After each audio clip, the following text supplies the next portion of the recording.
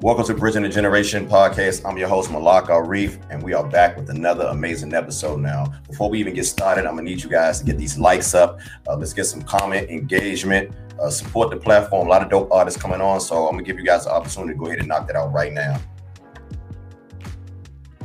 All right, excellent. Again, I'm Malak Arif. You're watching Bridging the Generation podcast, and today's guest, straight out of my hometown, Washington, D.C., we got DC ambassador, we got author, urban clothing designer, and this brother is one of the most influential cats that I've met this past couple of years, man. So, you know, this is a good brother coming to the platform, man. He's doing a lot of great things in the community.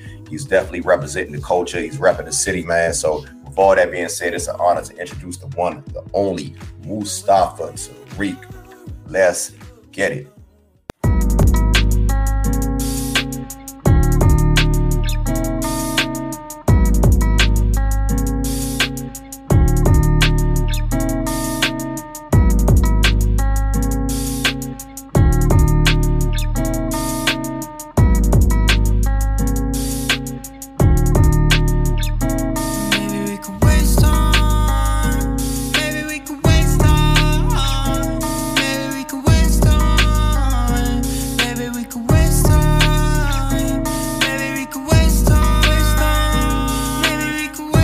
Bridging the Generation podcast. I am your host, Malak Arif, and today I got one of my favorite people, man. One of my favorite people that I've met within the last 3 years, man. This brother is an author, DC ambassador, you know, a hometown hero, man, an inspiration, man. You know, I've had many, you know, thought-provoking conversations with this brother, you know, throughout this past year, man, and he never seems to amaze me, man. So with all that said, it's an honor to have to the Bridging the Generation podcast, the one, the only Mustafa Tariq, man. What's going on, brother? I appreciate you. What's going on? Thanks for having me, brother. Nah, man. Like I said, hey, it is truly an honor to have you on, man.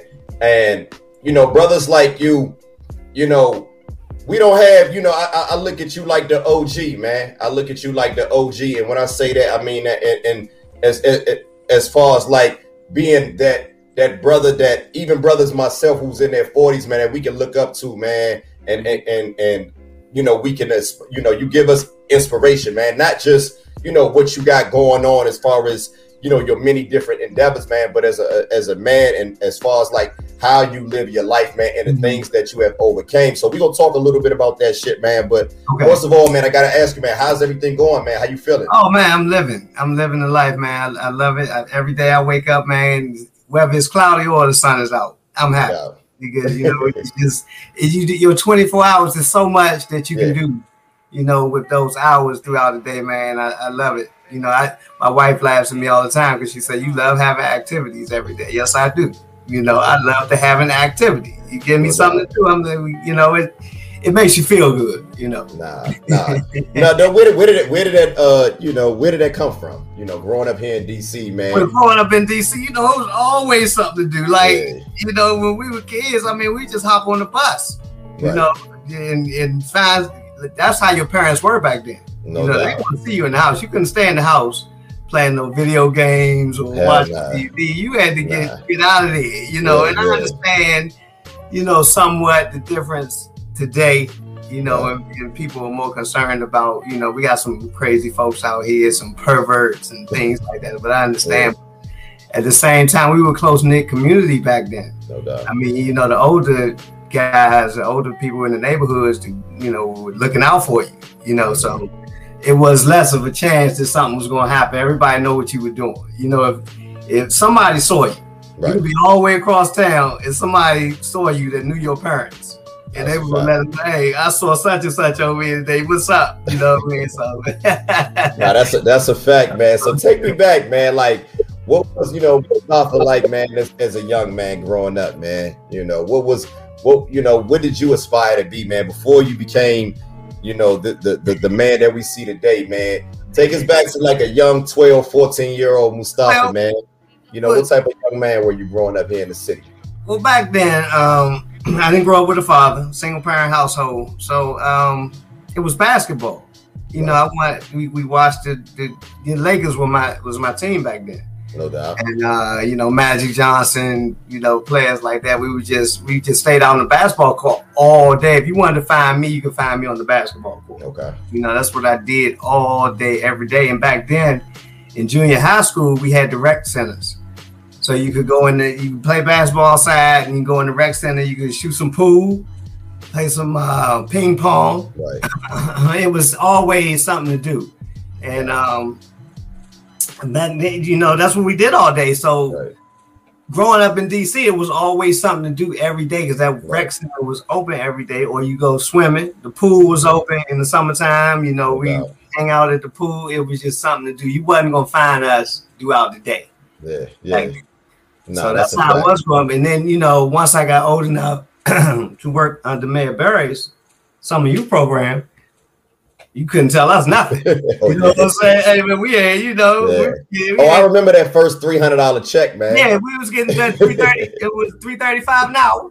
You know what I mean? But that was something else because all we was going to go right downtown F Street and go to Four Dudes, go to, you know, get some tennis shoes. That's all we spent our check on is tennis shoes. No, I remember that, man. I remember those days, going downtown, the Red Foxes and Tippies and Cavaliers, and we could be all day talking about that. So no doubt. That'll take up the whole. That'll take up the whole show. So look, man, like, you know, you from uptown DC, man. So you know, growing up here, man, you know, have came across a lot of prominent, you know, brothers and sisters in this area, man. Mm-hmm. You know, what was some of the, you know, the influences, you know, not just in your neighborhood, but just some of the brothers that you have, you know, that you have, you know, that you were influenced by, you know, within the city, man? Well, of course, Mayor Berry. No doubt. Mayor Berry was like mayor for life. He was the father that a lot of us never had. That's a fact. And I can honestly say that. And he always truly had an open door policy. Like I could go downtown and walk into Mayor Berry's office. Damn. You know, and he never forgot a face. Right. He knew who you were. He knew who your parents were. You know, and he had time to talk to you. He would make time. No doubt. If he did. No doubt. And strangely, one of my biggest influences is a guy by the name of Steve Fuller. He's passed now. He came up over at Southeast. Okay. I know that. I know that. Steve Fuller back then had. I mean, he was just, you know, he was a few years older than us, but he was just always on point with making the city better. Right. And he was into real estate. So, you know, he was at that time he was talking about purchasing property and, you know, getting, you know, being able to rent out to people that were less fortunate for a cheaper rent. He was talking about that stuff back then. And we talking about mid 80s. Wow. We were kids. And I still remember these conversations he would have with us. So those two guys, Mayor Berry and a guy by the name of Steve Fuller, which I don't have any pictures of. I wish I had some pictures of Steve Fuller. I can't remember the year he passed, but it was hurtful. But yeah, that guy really impacted my life and the way I thought about things. No doubt. Mm-hmm. You know, when I think about, you know, what you have going on, especially, man, the, you know, your platform with the DC Decades, man, of course, you know, the fashion. I gotta, which we go get into all that. Gotta shout it, gotta shout it out. You know what I'm saying? You know, when I think back, man, did you ever realize, like, you know, that these opportunities, man, that you have, you know, that you were able to obtain, man, through hard work and dedication, man? Were these things ever like a vision when you were young? You know, not when I was young. We love fashion. You know, I don't even have an answer to why we got into fashion the way we did. We always had to be fresh. And I do know that I can attribute it to the older guys in our neighborhoods. They always had it on, man, whether it was dress up or dress down. Right. You know, they whatever they had on, it was neat, it was clean. You know, we saw the labels they had on, and back then it was Azad. It was Izod Lacoste. It was Izod Lacoste. So we knew that gator. We knew that alligator. Yes, sir. From the socks, to the shorts, to the pants, to the. So hold on. I gotta stop you because you know, like I said, you're the OG. You're the OG. You're about 6-7 years older than me. So take me back, man. You know, growing up here in DC, I remember seeing the Izod. I remember seeing, you know, breeches. I remember seeing these fashions, man, but I don't remember when they actually hit DC. You know, so take me back, take the people back, man. When did these fashions become, you know, very prevalent in the DC area, man? Okay, well, you mentioned breeches. I'm gonna get to that in a minute after I finish with Lacoste. So I couldn't, when I would ask my mother to get me something from Izod Lacoste, I couldn't get it because she couldn't afford it. So what my mother did do each weekend, every Saturday, this was our Saturday trip. She would take us up to, I have a sister that has passed now, but we used to go up to, she used to take us up to Bethesda and go up to consignment shops in Bethesda. And she would always tell us, we're going to get you all your school clothes from up here because the rich people that live in Rockville and Bethesda would always take their clothes that, you know, they got too big for their kids. I'm sorry, too small for their kids. They would take them there.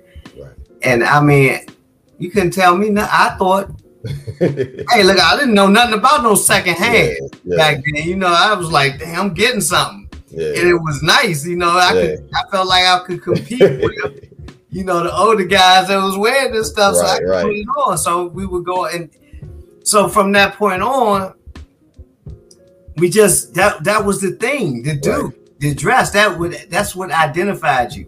You know, it made you feel like you were part of the in crowd back then. You know, we were too young to really understand that, but we knew it felt good when somebody would say, "Oh, that looks sweet on you," you know, man. So you know, I like how you hooked that up. You know what I mean? So back then, it was easy it was pretty much easy for us to hook something up because as long as it matched. You know, everything had to be coordinated. Of course. Like, you know, so that's how we got onto that. And then breeches that you mentioned was in Georgetown. So once we found out about Georgetown, you know, we heard about what stores to go to. And breeches, we started in 1967. I was born in 1971, so breeches was one of those stores that we had to, if you got something from breeches, you were considered the man, you know what I mean? Like you wore breeches rugby and they had this hat, which, you know, was just out of this world. You had a breeches hat and you felt like you you know, like what could I compare that to? I can compare that to some red bottoms for that I know the hat you talk about. That hat go around on eBay for like $600, man. I mean, it's a classic. It's a classic. You know what I mean? It was a suede baseball cap, pretty much. It was the thing to have, and it came in all colors. You know, so you know. Back then, it was just so many different stores that we could go to, and you know, the tennis shoes and the fashion was just. And Georgetown was the mecca for the fashion. You know, everything you wanted, you could get in Georgetown back then.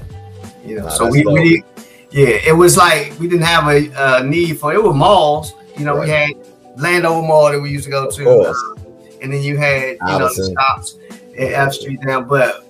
Georgetown was the place to be, you know, and it was a hangout as well. You know, it wasn't just going shopping. You know, you were gonna meet some see some folks down there, and just hang out.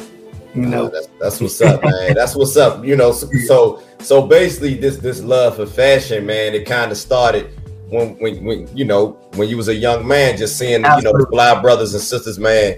You know, back in the day, man. Like I see. You know, I go on your page, man, and it really takes me back to being a young kid, seeing the brothers pull up in the 300 ZXs and the, you know what I'm saying, like on Georgia Avenue or Haynes Point, man. So, you know, just being, you know, because it's some young viewers watching, and just describe to them, man, what the city was like, man. You know, back in the 1980s, man, because I feel like the OGs like yourself, man. you guys are still preserving the culture, man. Mm-hmm. And you know, that's why one of the reasons I love your page. I got introduced to you through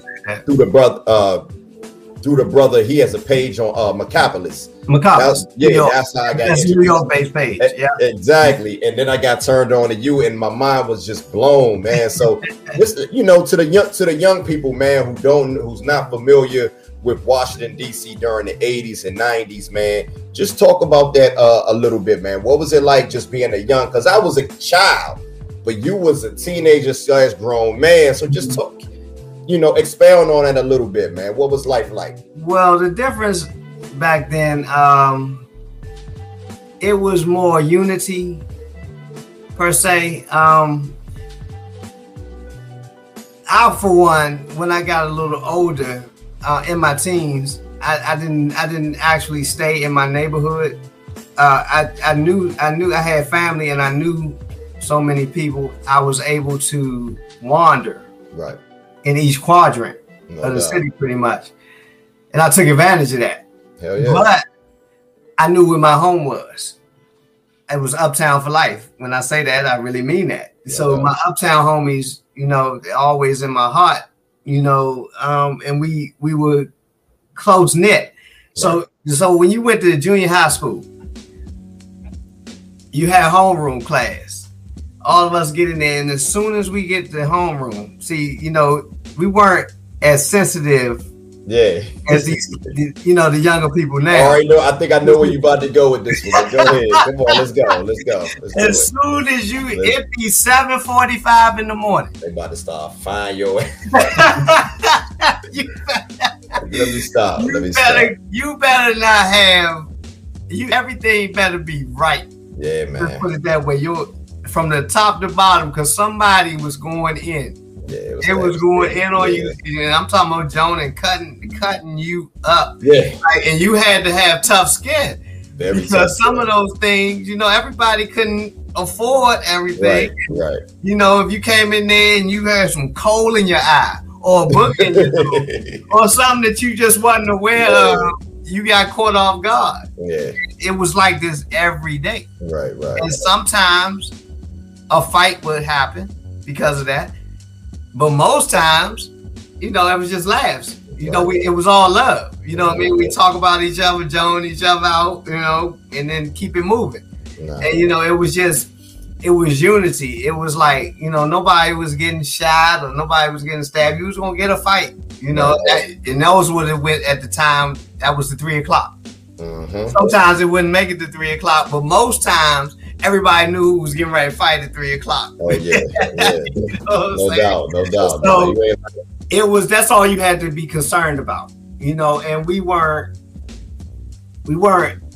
addicted to any substances back then. Where I always mention that's a serious difference between us and now. We weren't smoking.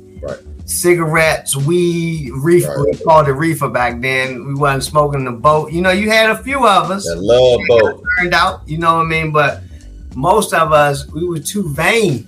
Yeah. We were too vain to even smell like it. You know what I mean? And we were afraid of our parents. Mm-hmm. I don't care what we were doing out in the street, but when we walked through that door, we did not play with our parents. You know what I mean? So it's, you know, those things, you know, that's what makes the difference. I feel now it's lost. And like I said before, we had a village in the neighborhood, you know, so if your parents didn't know what you were doing, somebody was going to know what you were doing. And we looked out for each other. Like we had no shame. Like, I'm not going to allow my homie to do something stupid back then. You know, I'm going to say something to him, you know, whether he listen or not, I would expect him to do the same for me. And that's how it was. You know, even with the relationships with the guy, we were young, but we had sense. You know, we knew right from wrong, and we kept each other accountable. We were accountable for each other. So I just don't think it's that much of that going on now. And one of the things is because I feel like there's no resources, and the substance abuse is more serious than I think people believe it is. You know, smoking weed, you know, people just say, oh man, that's just weed. Nah, you know, because some of that stuff, you don't know what's in it. You know, I'm trying to tell people that all the time, man. You know, it's just a different day. They're putting all kinds of chemicals, you know, in it that affect affect how you think. You know, so it's like a young person now getting addicted to that kind of substance. I just feel like it's crash and burn. Right. So yeah, that was a major difference back then. And we just had fun. You know, every day was fun. We weren't concerned about being homeless. You know, some of the youth now even you know, I mean, you have a home to, you know, and they don't have parents. You know, at least I had one parent. So think about the young person that doesn't have a parent at all. You know, no, that's a fact. You know, so it's a lot going on that you know, it's not a quick fix.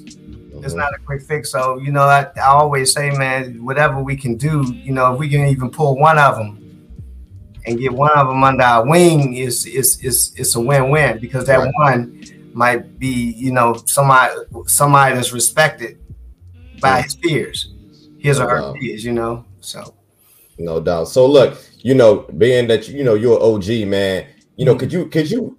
Like, do you remember, man, when like crack like hit the area, man, hit the DC area, man? Absolutely. Like, what was it like, man, to just be playing with your friends and being around family members, and then you know, these same people, a lot of these same people just, you know, become strangers, man. Like, you know, talk about that, you know, in depth, if you don't mind, man. Like, what was it like? Because a lot of us, we see the movies, we hear the stories, you know, we read the books, man, but you were actually old enough to remember the transformation of the city. Well, so talk about that a little bit, man. Well, technically, crack hit DC in 1985. I didn't really get in touch with it until like late 80s, summer of 86. I was all back then. It was so much of it. You were being offered. Yeah, like. What you mean? Explain that. You were being offered. Some people may not understand or misinterpret what you're saying. So break that down. Well, I definitely don't want them to misinterpret. I want you to understand this is how it was. You were being offered a package, pretty much, as a youngin'. And it wasn't because the older guys didn't care about you. They wanted to see you get money. They wanted to see you, that in their minds, that was them putting you on, giving you a resource for financial stability. Now, did you hear me? No, I got you. I mean, a lot of people may not understand that. Okay. You know? This was, don't mistake that these guys were just, you know, thinking that, oh, well, you know, I want to get this young guy in trouble, or I just want to ravage our community. This was their way. The money was coming so easily. You know, they just felt like this was the way that they were taking care of us in the community. Okay. Not thinking about the impact of addiction at the time. So that's hindsight, of course, now. At this you know what, man? That's crazy that you say that. And please don't forget your train of thought, because, you know, every time I talk to you, man, this is why I had to interview, because every time I talk to you and me here, you know, I feel like I'm a very intelligent brother, man, but I never looked at it like that. As far as what you just said, man, these brothers, you know, they weren't thinking about the ramifications of, you know. At all. Not at all. That's why you get so many now. That's why you get so many now that are still around. They are thinking in hindsight, what did I do? And they're really genuinely, sincerely hurt behind all the things that it did, because they were part of they became part of the system that was trying to destroy us in our community. But at the time, underdeveloped brain, you got to think, these guys, we were 14, 15, these guys were 18 and 19. Right. You know, so you got to think that they're, you know, scientifically, a full-grown man's brain is not developed until the age of 25, like fully developed. Right. So, you know, you got millions of dollars. You're making thousands of dollars a day at 18 years old. I mean, what do you expect? Exactly. You know what I mean? It's like you're not paying no taxes on this money. You know, it's just money that you got in shoe boxes under the bed. Yeah, because you knew, growing up, man, like, you know, it was a different, you know, because when I came up, man, and I graduated high school in the mid 90s. Right. So pretty much all the main players, man, were pretty much gone by that time, man. Absolutely. So I didn't know of any hustlers that was, you know, like young kids that was getting money like Rayful and Tony, like those, you know, the big players, the Michael Fraser. I don't. None of my friends. I knew guys that was getting money. No doubt. Make no mistake about it. But they wasn't getting it like the guys that you grew up with. So talk to me about, you know, just knowing some of these brothers, man. The Fat Rodneys, you know what I'm saying. You know, some of these major players, man. Yeah. You know, like what was it like, man, to know? Just for an example, man, like a Fat Rodney, man. Did you ever get a chance to meet like Michael Frey? No. You know, so you see how about some of these legends. Yeah. You see how we're talking? That's how we talk back then. We were the kids. Right. And they were just, all we saw was Michael Frey was a totally different animal, period. Like his presence, I've still yet to see a presence like Michael Frey. Like Frey could be, I can't even explain it. No, I get it. His presence was so strong, and his energy. I feel like a darkness. I hate to cut you off, but I feel like we still have a darkness over the city from his death. Like it did. It changed when he passed, and maybe you see it differently. You know, maybe people see it differently, but it just seemed like that shook up the city. It changed the city forever. It did, because he was. That's the true ambassador. He was holding. He was holding so many things tight within the city in each quadrant, and he knew all of the major players had so much respect for him. You know, I don't care who you name, man. Rayful, of course. Everybody had respect for Frey because he was just a man's man. He was the. I mean, he was the. If Michael Frey would have chosen another career path, he would probably be a senator. You know, because he just had that kind of power over his people. You know, he cared about the community. He did whatever he could do to make sure everyone was involved. You know, and any beef that he found out about at the time that he knew would affect the bottom line. The bottom line was the money. He didn't play around with that. So like he would step in, right? You know, and it's a lot of things that he did that stopped so many wars from happening, because DC was the murder capital back then, but could have been much worse if we didn't have someone like Frey, because you know, you hear about some of the things that he did, but there's so much stuff that he did do that you just don't hear about as much. But you know, some of the older guys in his age group can tell you exactly you know, what he did. He was instrumental in so many things, but of course he was in an illegal business. Right. So, you know, society is going to say, man, this is the bad guy. Right. But we knew in the communities, this was another like Mary Berry figure that was instrumental in our growing up process. So, you know, he cared. Right. He actually cared, but he was doing illegal business. It's a slippery slope. You know, because, you know, the people are going to love you. Right. You know, but once the, you know, law enforcement gets involved, and then you got people that are not honorable. You know, it could be people that he was taking care of, but they can't handle it. Right. You know, they can't handle the business they chose, so they become dishonorable. You know, with law enforcement in the streets, all over, and then once it gets to that point, it's out of control.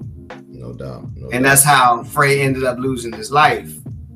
You know, so but he's honestly a godly figure in the District of Columbia. He's immortal. He's an immortal figure, man. Exactly. So he's definitely been like immortalized in Washington D.C. Not even just Washington D.C. I've heard his name mentioned on records from some of the top rappers. He was he had friends everywhere. Comrades, New York City. The L.A. He had a name everywhere. People knew about him. He was just that kind of person. And anyone who I've never honestly heard anyone say anything bad about Frey. Know what I mean? But anyone that says anything bad about Frey, I have to question that person. Right. I've heard it, but this guy's presence was. I mean, it's an energy that I just can't explain. I still never have met a figure like this person. You're not the first person. Like, real talk, you're not the first person that said that. Like, I've heard many others have said the same thing about this brother, man. So I had to, when I have brothers like yourself, man, who was actually old enough. Like, I remember being a kid seeing him, and I never got a chance to talk to him, or never was, I'm a child. But to see people like yourself, man, who was old enough to be in certain rooms with him and talk to him, Absolutely. So I had to expound on that, man. So look, let's move along a little bit. So, I remember we was talking maybe a couple of weeks ago, and you told me, and I never knew this, man. Maybe it's not even a couple of weeks ago, but you were shot, I believe, in like 1991 or 92. December 22nd, 92. Yeah, talk about that, man, because that was, was that like a change, like a change in definitely point, like a turning point in your life, man. Like, if you don't mind, explain like that situation, man, because when I look at the type of brother that you are, I just don't see you being in how you can be in that type of situation with something. I know anybody. It's open season for any. It could be open season for anybody, but nobody's exempt. But just knowing you, and I feel like you're honorable brother. You know what I'm saying? Like, what actually transpired with that situation? Me, once, like I said earlier, I had access to go to other quadrants in the city, which a lot of us didn't do back then. Like, if we were from a certain block, where we stayed on that block, you know what I mean? But I wanted to go get the money from everywhere. That's just who I was. And my cousins, this side of my father's side of the family, my cousins, we had a crew over in Southeast back then, early 90s, and we were just crazy. I mean, hanging over Potomac Gardens, Waller Place, Southeast, so Valley Green, and that whole, it was up there every day in the circle. That's my side. And back then, we had access to all the weapons we wanted, and we just felt untouchable. At that time, when you that age, you just feel like you thriving off the fear. Right. And we was just wilding back then, and I did some stuff that I'm thinking, it's not gonna come back on me. Nobody gonna jump out there like that, So back then, I got one. It's always one. There's both. He was younger than me at the time, and came up on me because I had done something, so he was retaliating. Right. And he caught me slipping, came up behind me. I mean, if somebody chooses to come up behind you, could be outside. It doesn't matter. Like you say, got the drop on you. And I was with my other cousin, came up behind me, and all I remember, I turned around like this because I heard him. You feel somebody? Turned around. I heard gunshots. I woke up in the hospital. Then I found out that my cousin died. My cousin didn't make it. He killed my cousin that was with me that day. And I woke up in DC General Hospital, and they told me, because I couldn't talk. At first, I remember when the doctor told me that we're waiting for this this highly respected surgeon to come through tomorrow, whatever. So they say, if you make it through the night, because they didn't think I was going to make it through the night. Where exactly did you get shot? I got shot right back here behind my ear in the head area, and it came out in the back part of my neck.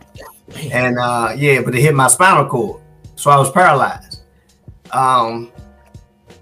So they said, you probably not gonna make it through the night. Okay, so my family was in. That's what they were telling everybody. So I made it through the night. The surgeon came and he said, we're gonna do this and that. We gotta wait for this. Hold on, we gotta slow it down. This is a lot, because me and you, we have never had this conversation about this, and I was saving it for this interview. Okay. So you're not able to talk. You're in a hospital bed. You're not able to talk, but you hear them telling you that you're not going to make it through the night. Right. Not being able to talk, not being able to move. I suppose you're not able to move as well. I assume you're not able to move. I could blink. Okay. They would ask me to blink for yes, once for yes and twice for no. Right. So you're cognizant of what's going on. What is going through your mind at this point? Take me back, man, because I don't know how often you think about this situation, but take me back to what was going on, what's going on in your mind at this time. Well, I was confused. I didn't know what happened. I mean, they had to tell me what happened to me because I didn't feel it. I didn't feel myself. I didn't know I got shot, in other words. So, I was like, what happened? I'm thinking to myself, what happened? And they told me, then, my mother told me, my sister was there, and, they were like, and that's when the doctors, they would keep going back and forth talking to the doctors, and the doctors would come in and say, okay, well, the next day said, you made it through the night. That's really good, but you possibly won't be walking again. Wow. So I was 21.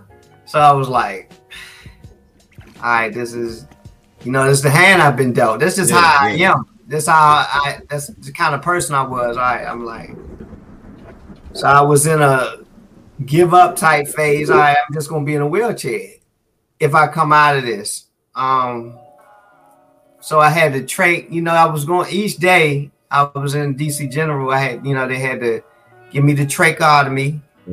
Tracheotomy. They put a halo on my head. If you don't know what the halo is, my neck was broke. My neck was broke, so I had that on my head. They had to keep flipping me so I wouldn't get back sores. Right. I had pneumonia in the hospital. So I was really sick. All this time you was at DC General. Yeah, I was really sick for a while I was at DC General, and I started healing. My health was getting better. I could breathe on my, they had me on a ventilator. So once I was able to breathe on my own, they saw that I was getting stronger, better over time. And that's when they transferred me from DC General to National Rehabilitation Hospital.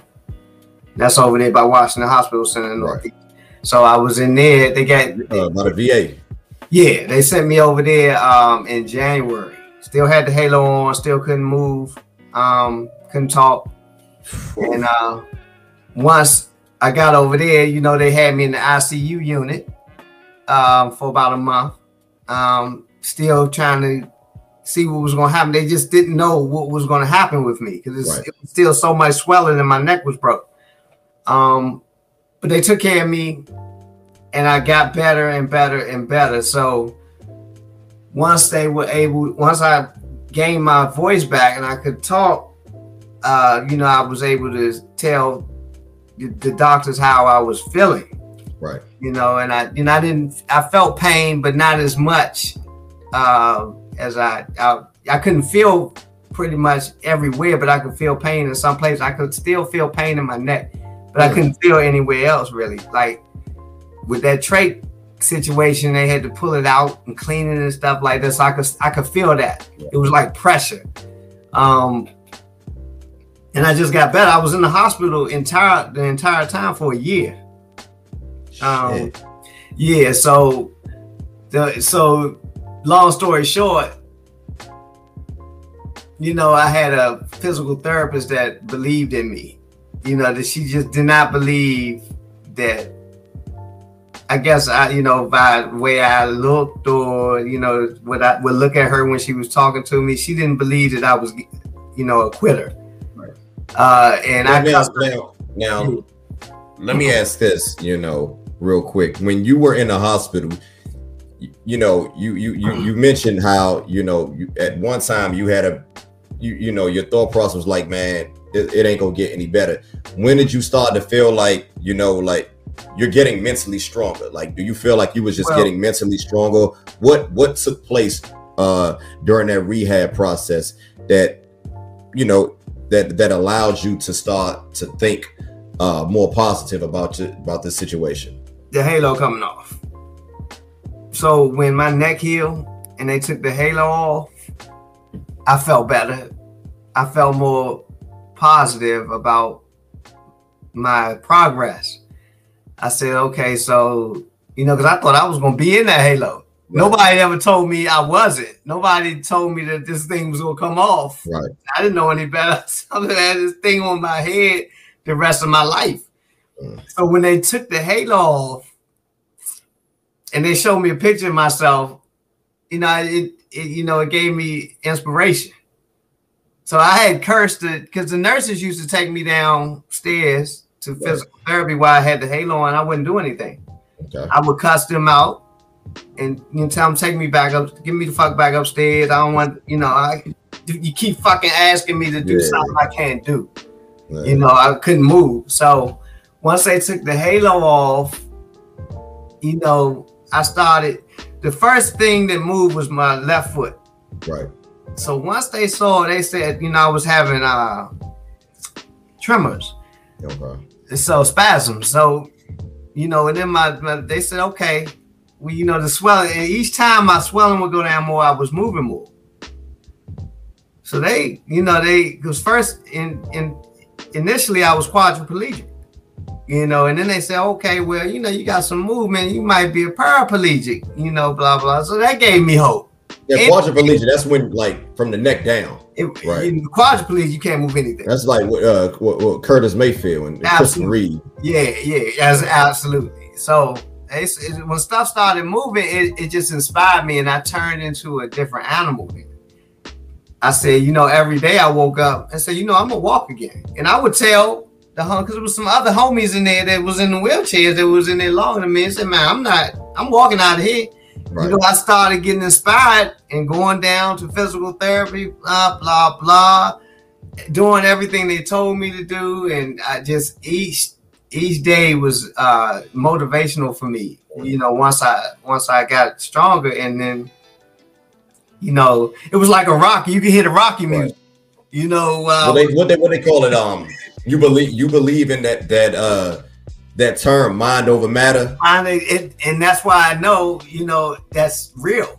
It's once I put my mind to, because you could accept that. You could say, if the doctor tells you you're not gonna walk again, you could accept it and just say, you know what, that's it. And initially I was like that, but once I started seeing myself being able to move, and each time it was the swelling that was keeping.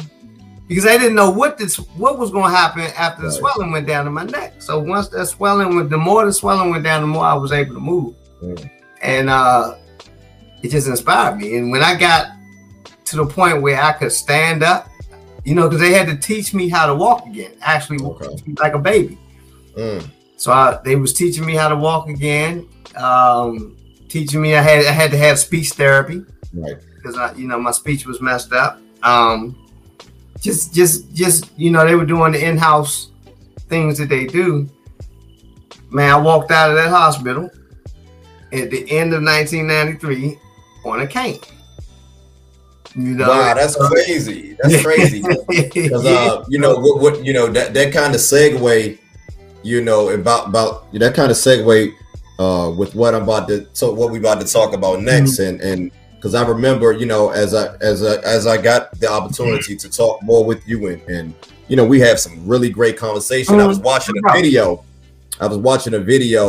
Of when the brother Benny Lee passed away. That was in 1994, and wow. So when I saw you on that video, that was only a year after you being out of rehab. That was that was November 94. And I would have never known, you know, looking at you back then, I would have never known, man. So, you know, before we even, you know, get into that subject, man, you know, after you got out of the hospital, man, what was your mind like, man? Do you feel like, were you like Superman, man? Because, you know, that is a crippling experience. I can't relate, but I can only imagine, man. Man,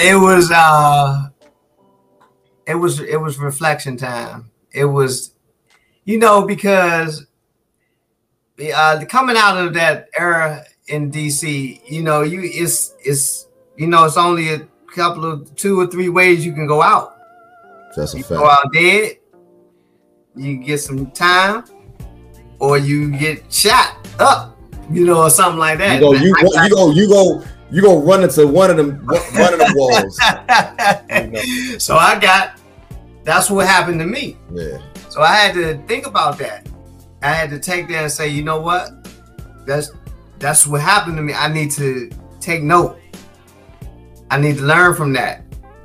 And I did, you know, so at that point, after that, I was always work. So I didn't have a problem getting a job or anything like that. So I went to work. You know, I went and signed up for vocational rehab. So, you know, it's like when you got to the hospital, you know, you still healing and stuff. You know, I had to go to physical therapy, still had to go to outpatient. Okay. So I had to get it, you know, I got a job through vocational rehab government service, DC government services. And I was going to work. And I slipped back. Like in 95.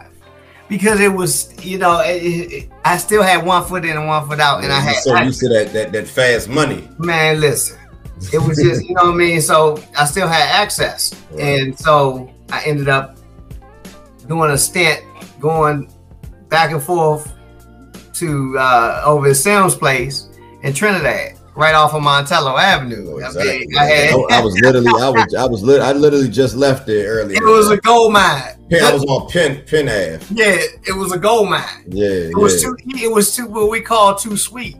Nah, my grandmother lived on Neal Street back then. Yeah. So back then it was you know, my man Roy Cobb, you know, with them hands. So you know, rest his soul, you know, he was at the bottom of the street, you know, and talk about Roy Cobb a little bit, though, man, because I've been hearing about this name. I've been hearing about Roy Cobb before I even met you. Okay. What was this brother like, man?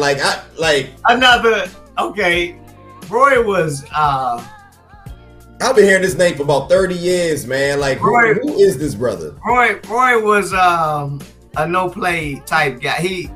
If he loved you, he loved you. But even if he loved you, he'll smack the shit out you. You know what I mean? Like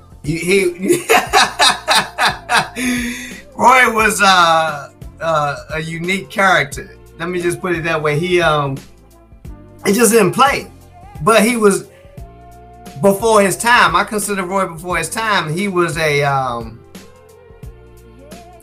you know, he was a muscle type dude. He wasn't gonna allow you to get away with nothing. And he loved his neighborhood. He loved his community. So if you tried to come and infiltrate his community, you was gonna have to see him. Mm-hmm. You know what I'm saying? He was that type of guy. But he was from the Trinidad area. Trinidad. Mm-hmm. Okay. He got, you know, him and it was 4 brothers. The Cobb brothers. Yeah. So they, you know, they were just tight. That whole Trinidad, I love Trinidad. You know, I love my homies from Trinidad. They were just tight. You know what I mean? So Roy was that type of guy. And that's what I said when I came down there. I already knew Roy. But when he saw me come down there, he knew what was going on because, you know, I had a connection that he knew that I knew too. He said, well, you make sure you stay your ass up the street. And I respected that. Right. I wasn't going to play with Roy. You know, I don't care. It was boundaries. It was boundaries. You know what I'm saying? I just want to, you know what I'm saying? So back then, you know, that's how we were. We respected the homies, you know what I mean? Especially ones that we knew was, you know, it wasn't no middle ground. You know, it was either you gonna do this or I'm gonna see you. You know what I mean? So even if you were like that, you know, you felt like, you know, you had those people that you respected, you know, at the end of the day. And that's how it worked. You know, that's how it worked back then. But of course, some people, you know, push the buttons. And that's why, you know, those enemies rose, you know, that's why you started getting into those neighborhood beefs and stuff like that. How did Roy pass, you know? It was the guy that killed Roy wasn't even from DC. You know, it was you know, I don't want to say names, but I mean, you gotta go into detail. The guys that got Roy killed, you know, they had a little crew, and they had to get Roy out of the way. Let's put it that way. And they got this guy that he was from Alabama or somewhere. I can't even remember where he was from, but he was a killer. And he caught Roy. He caught him.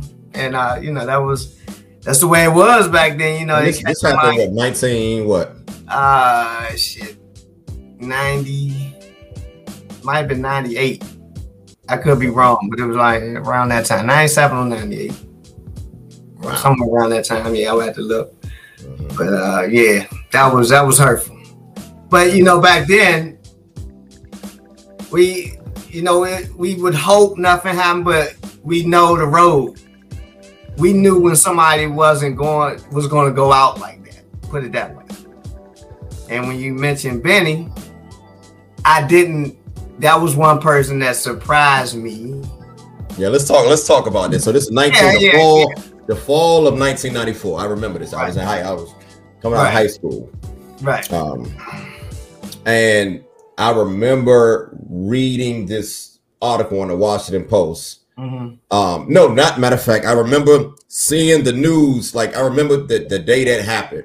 And I was like, this is not real. This is impossible for something like this to happen. So, of course, it was just played throughout the entire week. I remember reading about it in the Washington Post.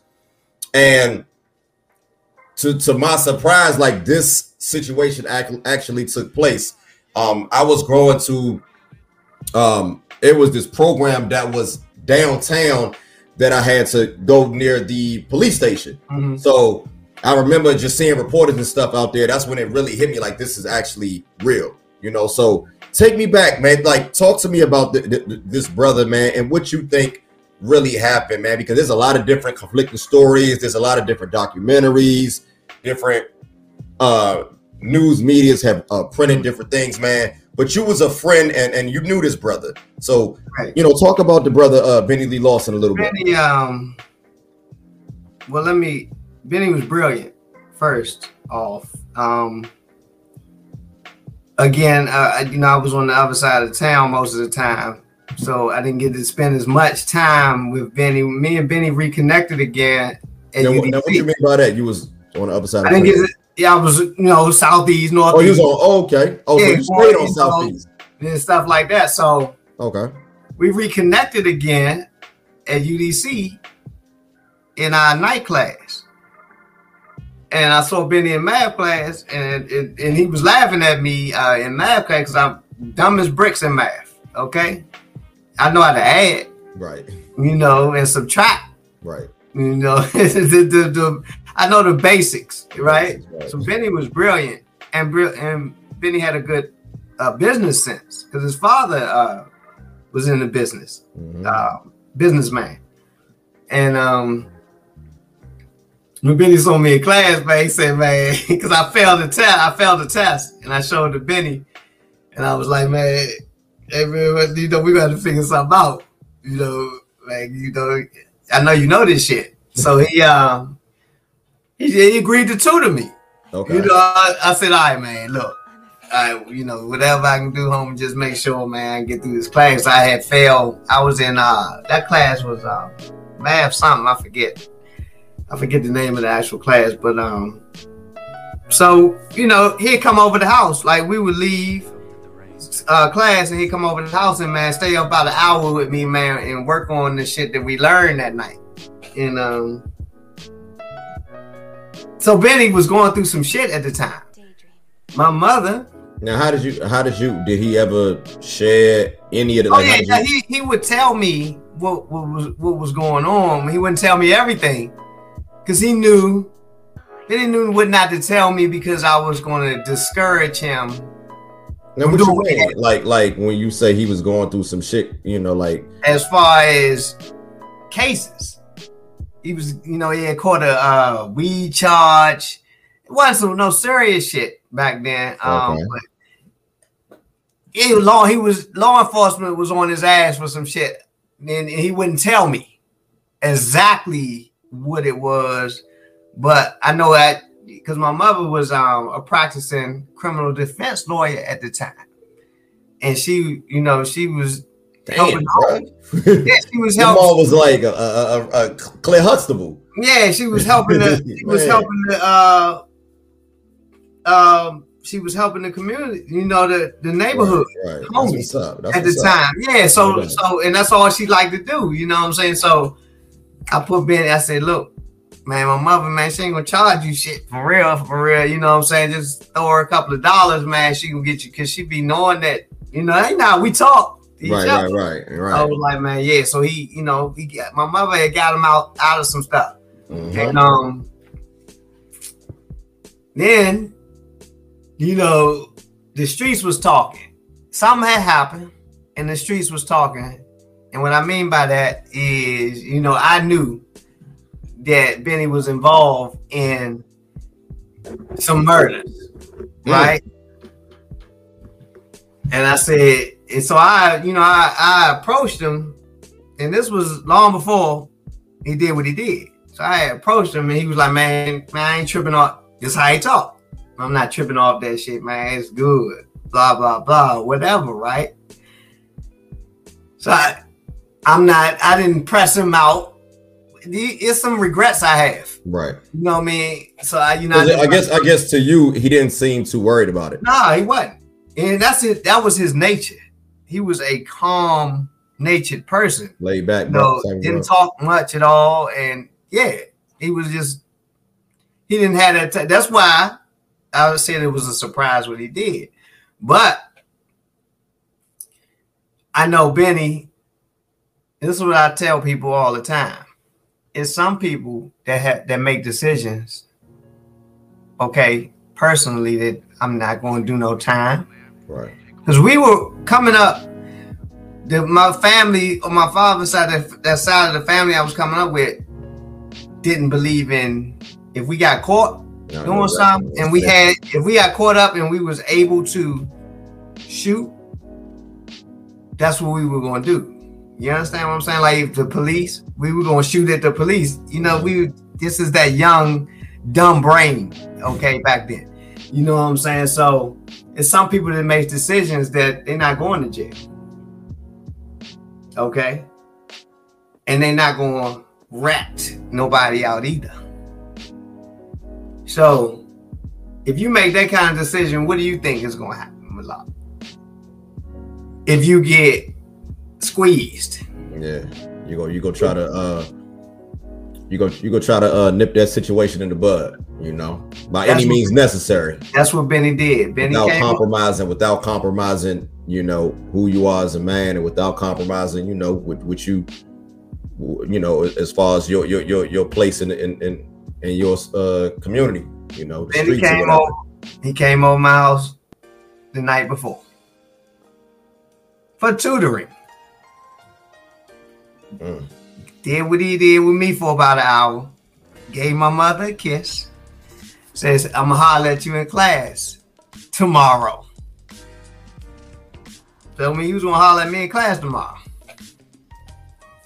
Next day come, I turn on the news later on that evening. Benny Lee Lawson shot up the police headquarters. So you see, I can't romanticize this story any more than what it was. Exactly. Yeah. I didn't get a chance to talk to him about that. I didn't get a chance to even predict that this was going to happen. You kind of regret like not prying a little bit more. Absolutely. Because I know if I'd have pressed him out, that he would have came clean what was going on, and he didn't do that. Knowing me the way that I know him, he didn't do that because he knew I would have been able to stop him.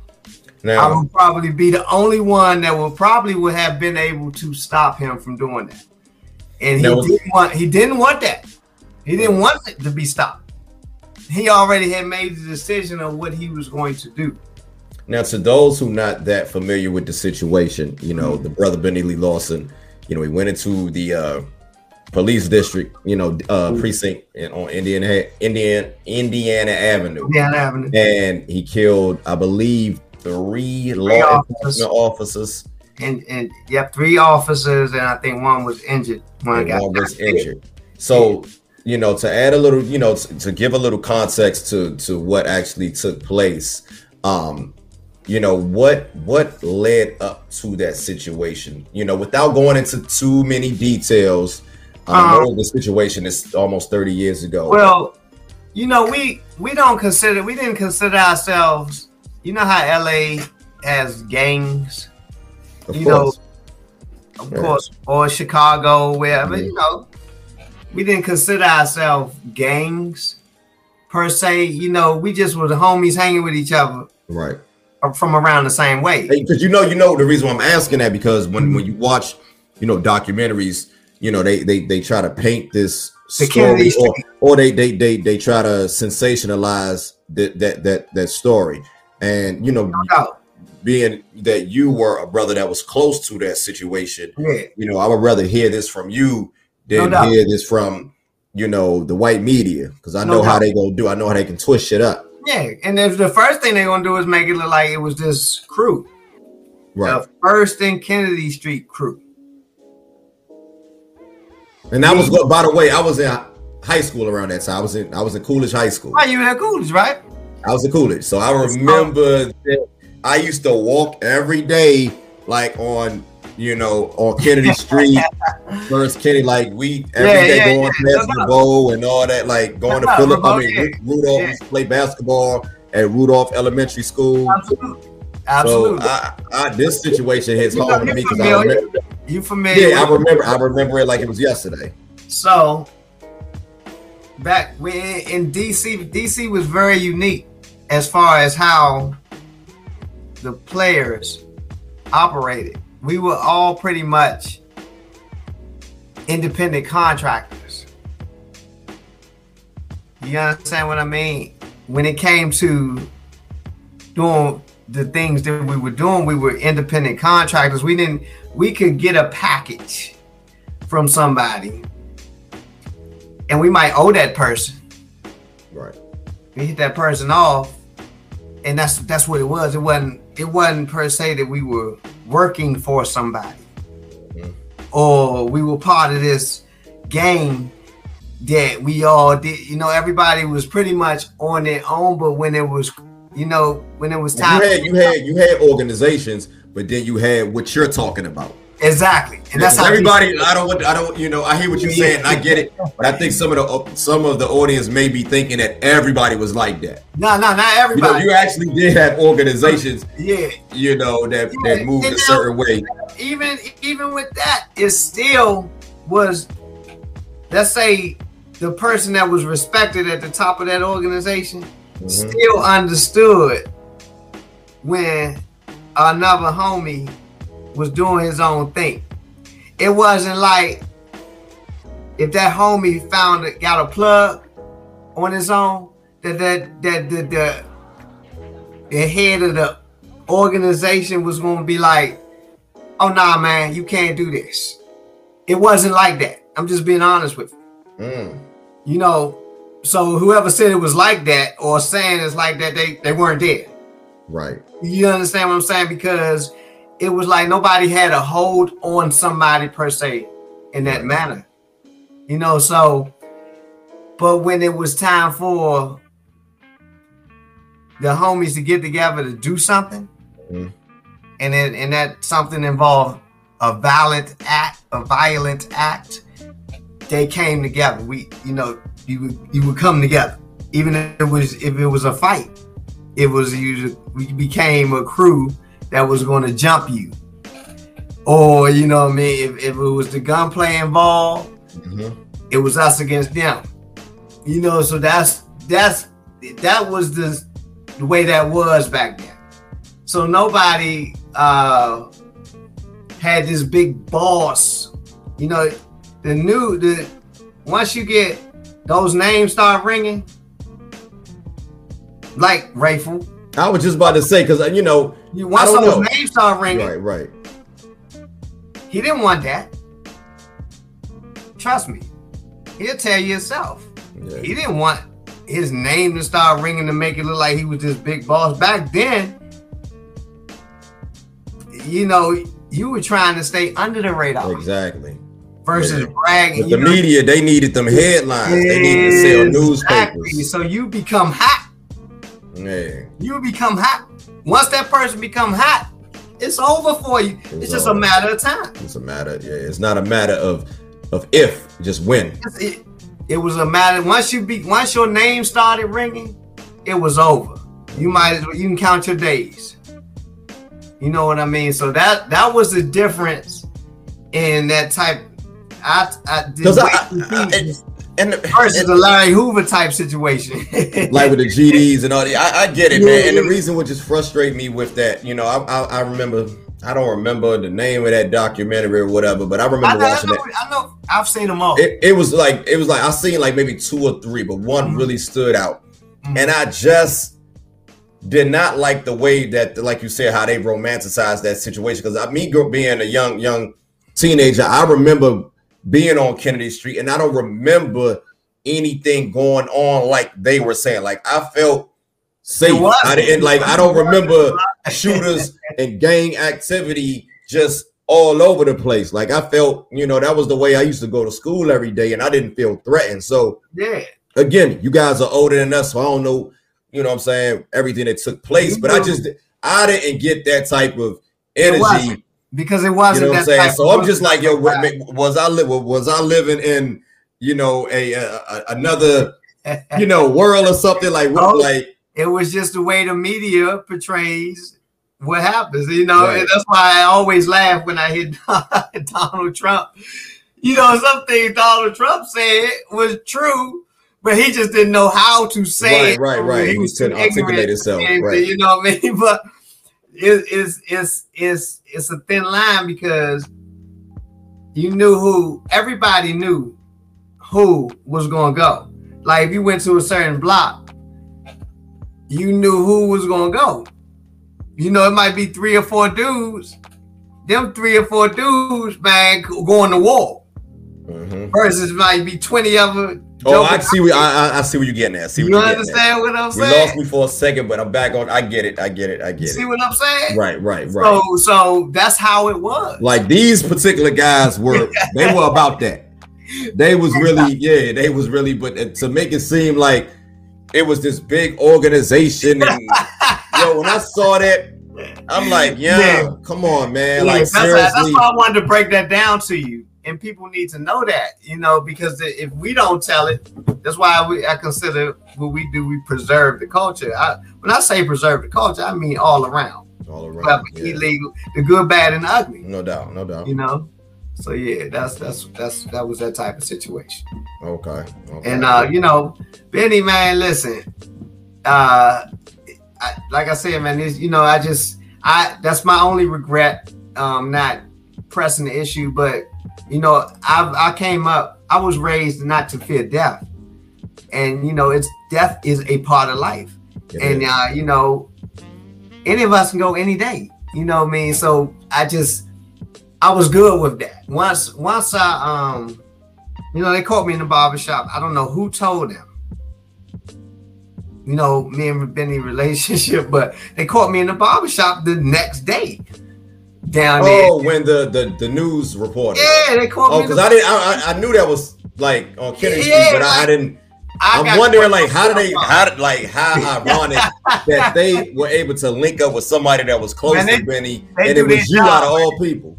They do their job. They do their job, man. That's when I knew that these jokers don't be playing. You know what I'm saying? And I didn't even know all the details yet when I had the interview. So it was like, and I was good with what Benny decided to do, because I knew, nobody wants to see anyone get killed or hurt, violently like that. But I felt like he was the kind of person, if he felt like that was his only way out of whatever situation he might have been in, I'm good. He was placed in an awkward situation, man. A lot of people can say, a lot of people can say what they would or wouldn't do, man, until you in that situation. Absolutely. And I love the dude then. I love him now. I every day I think about Benny every day, honestly, because it's like what I think about is because I know he would be so proud of what I'm doing now. No doubt. He was just a proud person. He would be so happy when I learned something. Like if he would teach me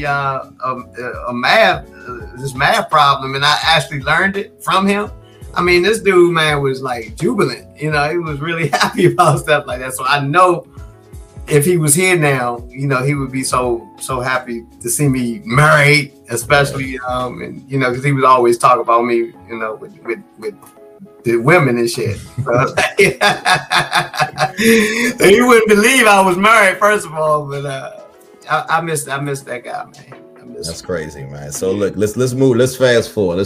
Talk about what you got going on now. So, a few years back, man, you wrote a book, man. Yeah. You wrote a book, man, and being from the DC area, man, and just knowing all the things that you've been through, what inspired you to write? First of all, give the name of the book.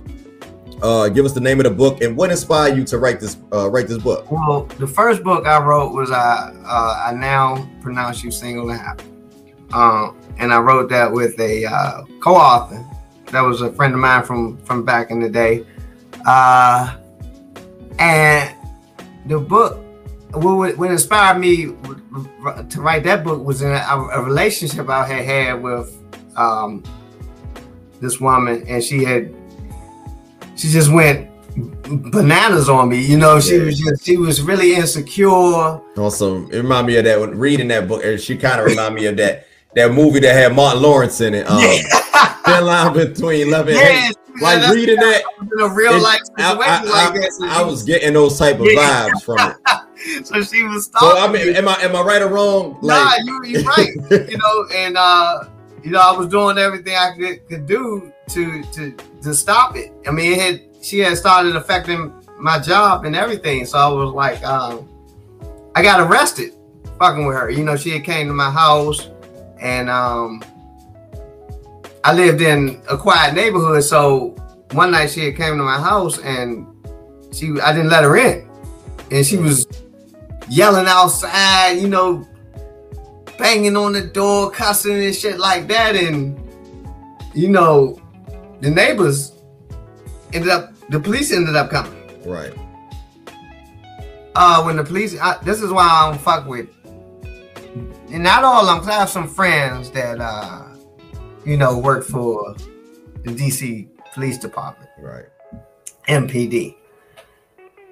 But I don't fuck with them. I don't fuck with MPD because some of them are some shiesty motherfuckers. Just straight up, because they came to my house and she sat out there. It was two guys. She sat out there and told them I was a drug dealer and I had drugs and guns in the house. So once they did, they opened the door, asked me could they come in. I said, fuck no. For what? You going to remove her from my front? They didn't do that. They wanted to believe what she said. And I'm thinking, okay, her titties hanging out. She got on some dress, titties hanging out. And you know, it was male police officers. Some bitch niggas. You know what I'm saying? I was like, all right, this is what I'm dealing with right here. So I was like, nah. And I just closed the door on them. So I had noticed, because she left, I had noticed they sitting out front in the police car. I didn't know what they were doing at the time. They were out there for about an hour. These jokers got an emergency search warrant for my house. They came back up there with the paper, knocked on the door and said, we got a warrant to come in here. So they didn't have one when they showed up initially? They got an emergency search warrant to come in my house. Okay? Came in there. Got nothing in the house, but I do have guns in the basement in a safe. My guns were in the safe. Now this time you're living in Washington, D.C., Maryland? Yeah, so you know, at this time, this was 2003. No, I'm sorry. I'm tripping. It was 2012. So, you know, the gun laws, you couldn't have a gun. You wasn't supposed to really have a gun. You couldn't have a permit in the house, especially out of the house, you know. So they came in and somehow my safe wasn't locked. I didn't have the safe locked, you know, for reasons. Like, you know, if I wanted to be able to get to my gun. Easy access, yeah. You won't be stumbling around trying to look for shit. Them motherfuckers right up on your ass. Motherfuckers go in the safe and got my gun. We ain't doing that. Come back upstairs and put me in handcuffs. So I go to Central Cell that night. Got it arraigned the next morning, and I had me 2 gun charges. Now the difference with having the guns in the house and outside the house, lucky me. The felony and misdemeanor. It's a misdemeanor. Even both. I ain't had the guns were clean. You know what I'm saying? That was something that, you know, you would have to worry about or something like that. Like, so that was good. Right.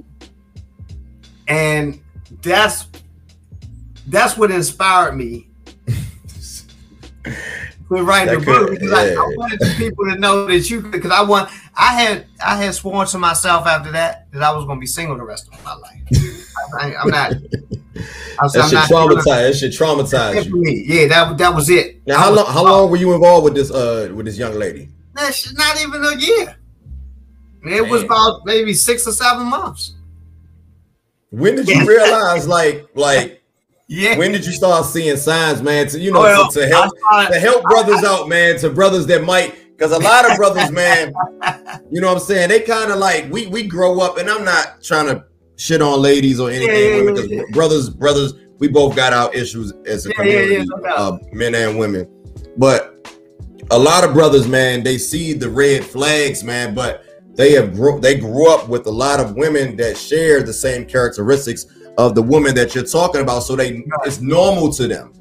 I meet brothers all the time that they normalize. That's they normalize a certain behavior that should not be tolerated from, you know. So you know, to help brothers out, man, what were some of the signs that you saw, man, that made you like, you know, that you would tell it, that you would suggest to another brother, like, man, hey, you know, you should popping up at your house. Popping up at your house, that's a definite red flag.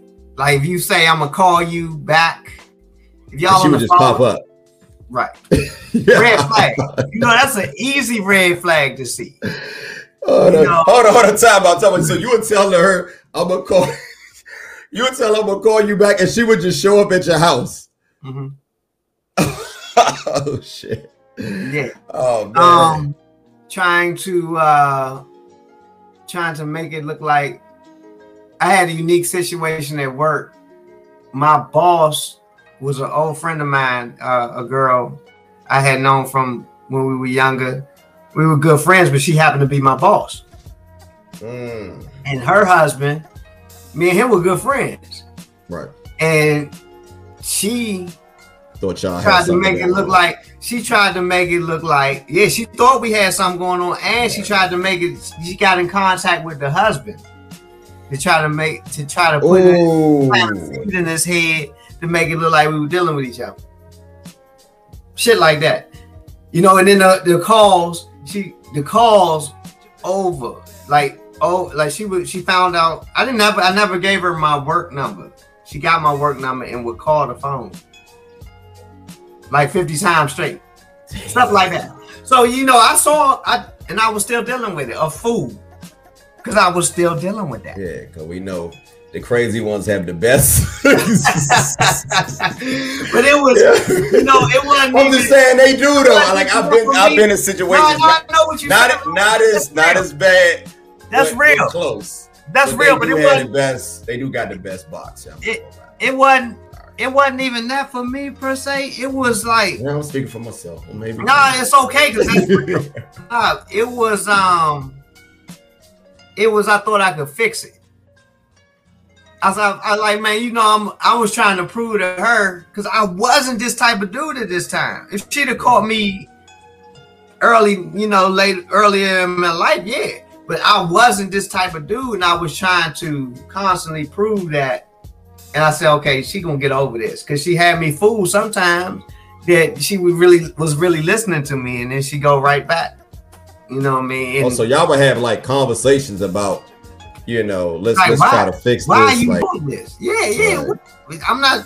You're not gonna catch me doing that because I'm not doing nothing. I really wasn't doing that. You know, so but she didn't. And that was, you know what a lot of people would ask you, like if she's, you know, she's acting this way, you know, what led you to stand, you know? That's what it was, and that's why I explained. I thought I could fix it. Right. Okay. You know, I thought I could fix that, and I couldn't. And after all that was over, that's what inspired me to write a book, saying basically, you can be married to being single. Be married, be happy. You don't have to have a relationship. Don't let nobody pressure you into a relationship because that's what actually happened with that relationship. A mutual friend of ours put us together, and I was single, and I was all right when I was single. And a mutual friend of ours put us together, and it's the shit I get into. You know, so I was like, you know, that's what inspired that book. Right. And I co-authored it with a woman who had the same type of experience. Was she older, younger? You know? A little older, but about a year older than me, a couple of years older than me. But she had the same experiences, and we could relate. And it gelled when we started writing. It gelled, and you know, it worked out. Now, how long? Now, talk about, you know, writing your first book. You know, what's the process like? You know, as far as like getting published, because I heard it can be. You know, I talked to a couple of authors. I know a couple of authors, and they say, you know, it could be one of the most grueling tasks, man. To put together. It is what you make it. I'm disciplined in whatever I do. So there are people that say they want to write a book, right? You haven't written anything at all down. You know, you have no organization. You got a family. Blah blah blah. You know, you have to carve out. You have to carve out some time. So you have to make some sacrifices. So I carved out the time where we were going to Georgetown on Saturdays and Sundays, Georgetown Law Library. So Saturdays and Sundays we carved out a time and said we're gonna go up here for 4 hours or however long each Saturday and Sunday. Yeah, you was dedicated, man. Got the book done in 45 days. We got the book done in 45 days because we did that. But if you don't, that's how you can. If you don't do something like that, that's how you can see 2-3 years go by. Yeah, that's how most authors I talk to. You know, that's how long it normally takes. Exactly. So if you don't have, you have to carve out that time to be able to be dedicated to the project. And it was easy. You know, it was easy because of that. That made it easier, and we bounced out ideas off of each other, and it just. Boom, we did it. And that's what I did a show. That book got me a show down at Listen Vision on Georgia Avenue. So I had a show based off the book. And I was doing that show for about a year, and me and that author fell out. My co-author fell out. So then I was doing the show on my own for a while. And then once the book got to the pinnacle, You know what I mean? I was just doing the shows. I was coming up with ideas of the show, and then I met my wife now, and she came on and started helping me produce the show. And then, man, hold up. Slow down. I want to talk about this, man. Like, how did you meet your wife, man? I see you guys on. I mean, you speak very highly. I love to see Black love, man. I'm in a relationship. I have a fiance, beautiful fiance. Right, no doubt. And I love to hear brothers. I love Black love. I love to hear brothers, talk about their women, man. I think it's great for our community as a whole, man. So just talk about your wife, man. She's and conversations that I've had with you, she has played a very pivotal role in a lot in some of the things that you have going. I don't know to what extent, but just go back, just talk about how did you meet her? So this was like the end of middle of 2014. Met her through social media. We had a group. You remember those? Well, they still had the groups, but they don't seem like they exciting anymore like they used to be. But we had those Facebook groups, the private groups. I heard of. I'm not okay. I'm not really big on Facebook though. Yeah. So Facebook, you can have these groups, and it'll be a whole bunch of people that get in the groups, and everybody sharing stuff that you pretty much would get blocked if you say it on the regular timeline of Facebook. So they had these secret groups and private groups that you go in and pretty much go ham in. You do your thing. You do your thing. So yeah. So I met her in one of those groups. We just hit it off. Just communication like that. So that can happen for people that don't think. Oh no, I'm not. I damn sure. I mean, I met my old lady through a damn dating site. I think they say 60% of relationships today come from no doubt dating sites. You know what I'm saying? So I know motherfuckers that can't get you. They keep meeting people the regular way, and they still can't get a relationship. So however you able to meet somebody is whatever. I don't judge. No. So we became friends.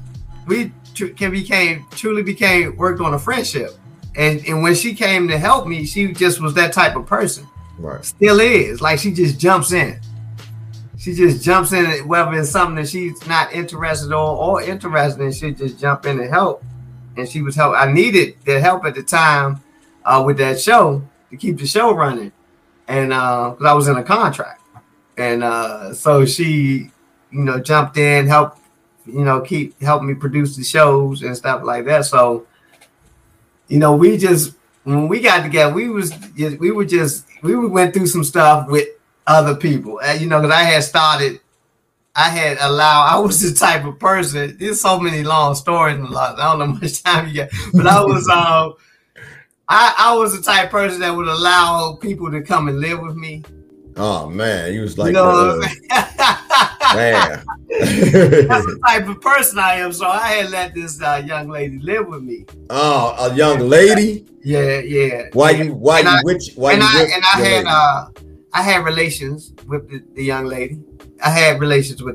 So prior. Oh, for prior, right? Okay. Prior, right? So it was a mess because did your old lady, did she know of this woman? Not at first. But she still wasn't. We were technically just still brand new, trying to transition from the friendship to a relationship. Man, but I wasn't. I don't know what made you think. No offense. I don't know what made you think that was a good idea, brother. It wasn't a good idea at all. It was stupidity. You know what I mean? So see, I can admit something like that. So when they found out, when that was found out, shit, the shit hit the fan. Ooh. I was putting, and then this person, because I really was looking out for this person. She was really. No, I feel you. I get it, but she was doing bad. I wasn't even interested. I get it. It's just human nature. Yeah, I wasn't interested in her anymore at all. Right. Even if you actually felt sorry about her. Yeah, she was doing bad. Yeah. She was doing real bad. You know what I mean? So, I looked out for her, and then she tried to make it look like it was more than it was, because obviously she had plans. Oh, you know what I mean? And then that's when, boom, like all hell broke loose. I went through she gave you that ultimatum, like I went through some shit, right? So me and the wife, long story short, me and the wife, after we got rid of her, got her out of my house, which wasn't easy, we ended up writing a book about that story together. So me and her wrote a book together, and that's how we both. Who came up with that idea? Well, did we come up with it mutually? I think we cool. came up with it mutually because we was saying, because people knew what was going on, so we wanted to get the truth out, and that was our way to get the truth out. So we just wrote a book, right. And that's when we got into the self-publishing. And my wife she takes on a project and she learns everything. She researches everything and learns how to do it. Now she's from the area. Yeah. So that's when she got into. Well, after we wrote that book, she really got into the business and said, "You know what? We can do this. We can start our own self-publishing company." Now, do you feel like that whole as you guys were writing that book together? Now talk about what's the name of that? Let the people know the name of that second book. That was Labs. It was called Loser Ass Bitches. Okay. Now, do you feel? Yeah, that's crazy. That's a wild name. Hey, do you? That's a wild ass name. Yeah. Hey, do you feel like that whole, you guys writing that book together? Do you feel like that was therapeutic to as far as that relationship? Absolutely. Good question, because it was. It was. I felt better that the truth was out. She felt better. So people realized once the people that knew about the situation, what they thought they knew, they said, okay, now we in another side of the story. So, so of course you gonna have your people that betray you, turn their back on you, and don't believe. I don't, those people didn't need to be in your life in the first place. No doubt. But after that, that's what kicked off the Tariq Sphere Publishing Company. And then that's when we got into the self-publishing, and that's what kicked it off. Right. So that is together. You and your wife, y'all have that together. Absolutely. That's dope. That's beautiful. Yeah. That's beautiful, man. That's rare. To my knowledge, I don't think I've ever heard a unique situation like that when it comes to publishing and hell, even when it comes to penning a book together. So that's definitely a very unique situation. So look, let's move forward. Okay. So again, I met you through the brother Macapolis, and through that, man, I have just. You done took me down a rabbit hole of just history, man, and things that I've known about, a lot of stuff that I've known about, and things that I was not privy to when it comes to, DC. So, talk about, talk about you being a DC ambassador, man. Cause that's what do you consider, first of all, it's a two-part question. Do you consider yourself a DC ambassador? And, what do you feel, what place do you hold as far as preserving the culture? How did you go about taking on that thing? Because the Macapolis hookup, how I got connected to the Macapolis was because it's a New York based page. So Macapolis did a segment for about 2 weeks on DC. I remember that. DC homies. So I noticed the page and I saw some old pictures he had of some DC homies, and I saw some stuff that wasn't accurate. And I DM'd him. I sent him a message and said, "Oh, that didn't happen that way," or such and such, blah blah blah. And he really appreciated that because he wanted the information to be correct. Yeah, that's kind of like that's like us from DC, right? Do a whole 2-week segment of New York. Yeah, we not gonna know all the details. Absolutely. So, man, we hit it off. Oh man, we hit it off, and so he was once I started sending him some pictures that I had, and I started actually doing the write-up. So I would do the write-up and send it to him, and he would just, add a couple of things, and then so that extended that 2 weeks of DC he was doing to like 45 days, and he had some more content. Man, we hit it off, man, and he was so inspired by what I did. This was before my homie page, the DC Stamp page.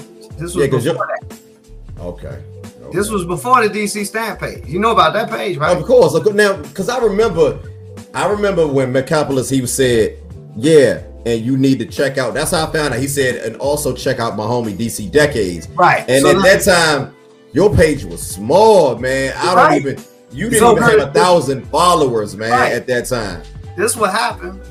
So talk about how it grew so quickly. Well, that's what I'm gonna tell you. So he wanted me to do a DC page, and at the time, this was before COVID, and so people were moving around. Like I was just busy. I couldn't see myself really putting time onto doing the content for a page like this. And I knew it was work, so I just didn't do it. I didn't do it at the time, and then he was upset with me because DC Stamp popped up. So once the he got a dope page too, though. Yeah. So once the page popped up, he was like, he personally wasn't feeling it like he knew I could have conveyed it, and I said it's okay because he does have some stuff that's I think it's gonna work. DC Stamp don't give the comments. You have a special, unique way of giving us a commentary. So once COVID hit, and I said, I have some more time to, I said, I started finding more time to be able to do something like that, and I thought about it, and I said, there's still room for what I could do. And I did it.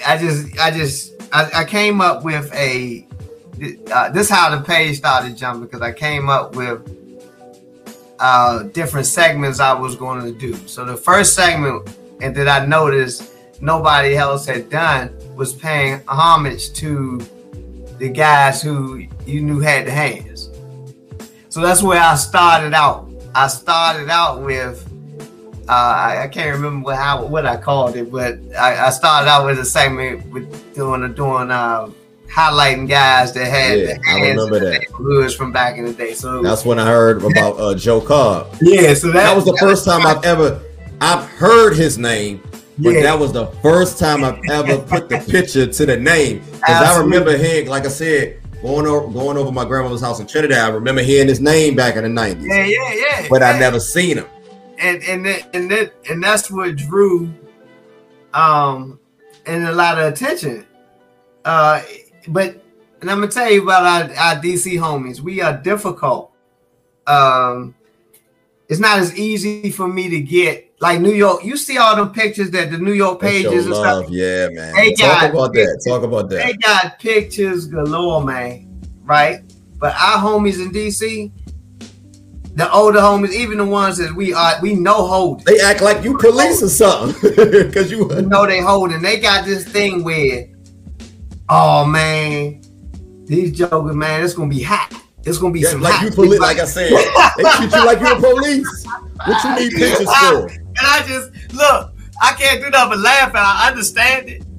Coming up like we did, but I'm like, man, you can't even talk to them. The OG something else though, man. It's a new day, man. It's technology. They think it's gonna start an investigation. Incriminating themselves. Yeah. What you need pictures? Hey young, what you need pictures for, young? Like, come on, young. So it's hard for us to get images, right? So I do the best I can with what I can get, and that's why I make sure I concentrate on the commentary more, because we don't have those images that to be able to really show, you know, and I feel blessed. I feel blessed. You get some pictures, but man. I have getting right. I was just about to say you're selling, you're being very modest right now, because I've seen pictures on your page. I'm like, where did you, like, when you had one a couple of weeks ago? I'm like, where did you get Busta Rhymes in Kenilworth? Okay. Where the heck? Busta sent me. He the only one that has that picture. So, like, I'm gonna tell you how I'm friends with Busta, because. So you know Busta Rhymes? Yeah, we talk. I got his phone number. So we're gonna have to talk after this. Yeah. So the Busta, I had, before I started Decades Free Nostalgia, before I started the clothing brand, I had I called it Decades Vintage Shop. Okay, so I started a page where I could, because I knew I had the plugs that I needed overseas. So I started a page where I knew I could get the vintage clothing, the pieces that we used to wear, you know, the gold tigers, you know, I mean, the holy grail of the ASICs. Of course. I knew I could get them. So I started this page where I was going to put this stuff up and say, you know, I can get you this if you want to pay the price. I can get you this vintage item. So I did a page like that, and I called it Decades Vintage Shop. So that hit off overnight, Malak. You understand what I'm saying? Right. So, like, I had jokers, man. I was hooking people up. You know what I mean? And even Busta, Sadat X from Brand Nubian, I'm upset because Instagram kicked him off. Kicked him off. His page is gone. But Sadat X from Brand Nubian. I had Lil Boosie manager. I forget his name. Sean something. But Busta got onto it, and I got Busta a couple of things. And Busta was so happy and grateful, you know. And so he, you know, so he sent me. He said, "Man, he was telling me how I used to be in the South." I said, "Nah, Busta, you wasn't hanging out no DC, man. Cut it out, man." So, you know what I'm saying? So he's like, "All right." So he sent me the picture to my phone. You know what I'm saying? So I was like, you know he wasn't capping. You showed me picture him at Kenilworth. Nah, not at all. And he had the old Sergio, because he loved Sergio. He loved Velour Sergio sweatsuits. So I had got him one, and he was real happy about that. He gave it to his son, because that's when Busta was still really, you know, he lost some weight. He couldn't fit it, so he gave it to his son. But he loved the page when it was Decades Vintage. He loved getting that stuff, because he know our styles. He knows our styles. So he really he got both going on with him. He know New York style, but he loved DC styles. He loves how we did it. He knows the truth. I was about to say, man, he know who started these trends. People like him. No, I'm asking. Matter of fact, I'm not going to say, because I don't know, but do he know? My question to you, does he know?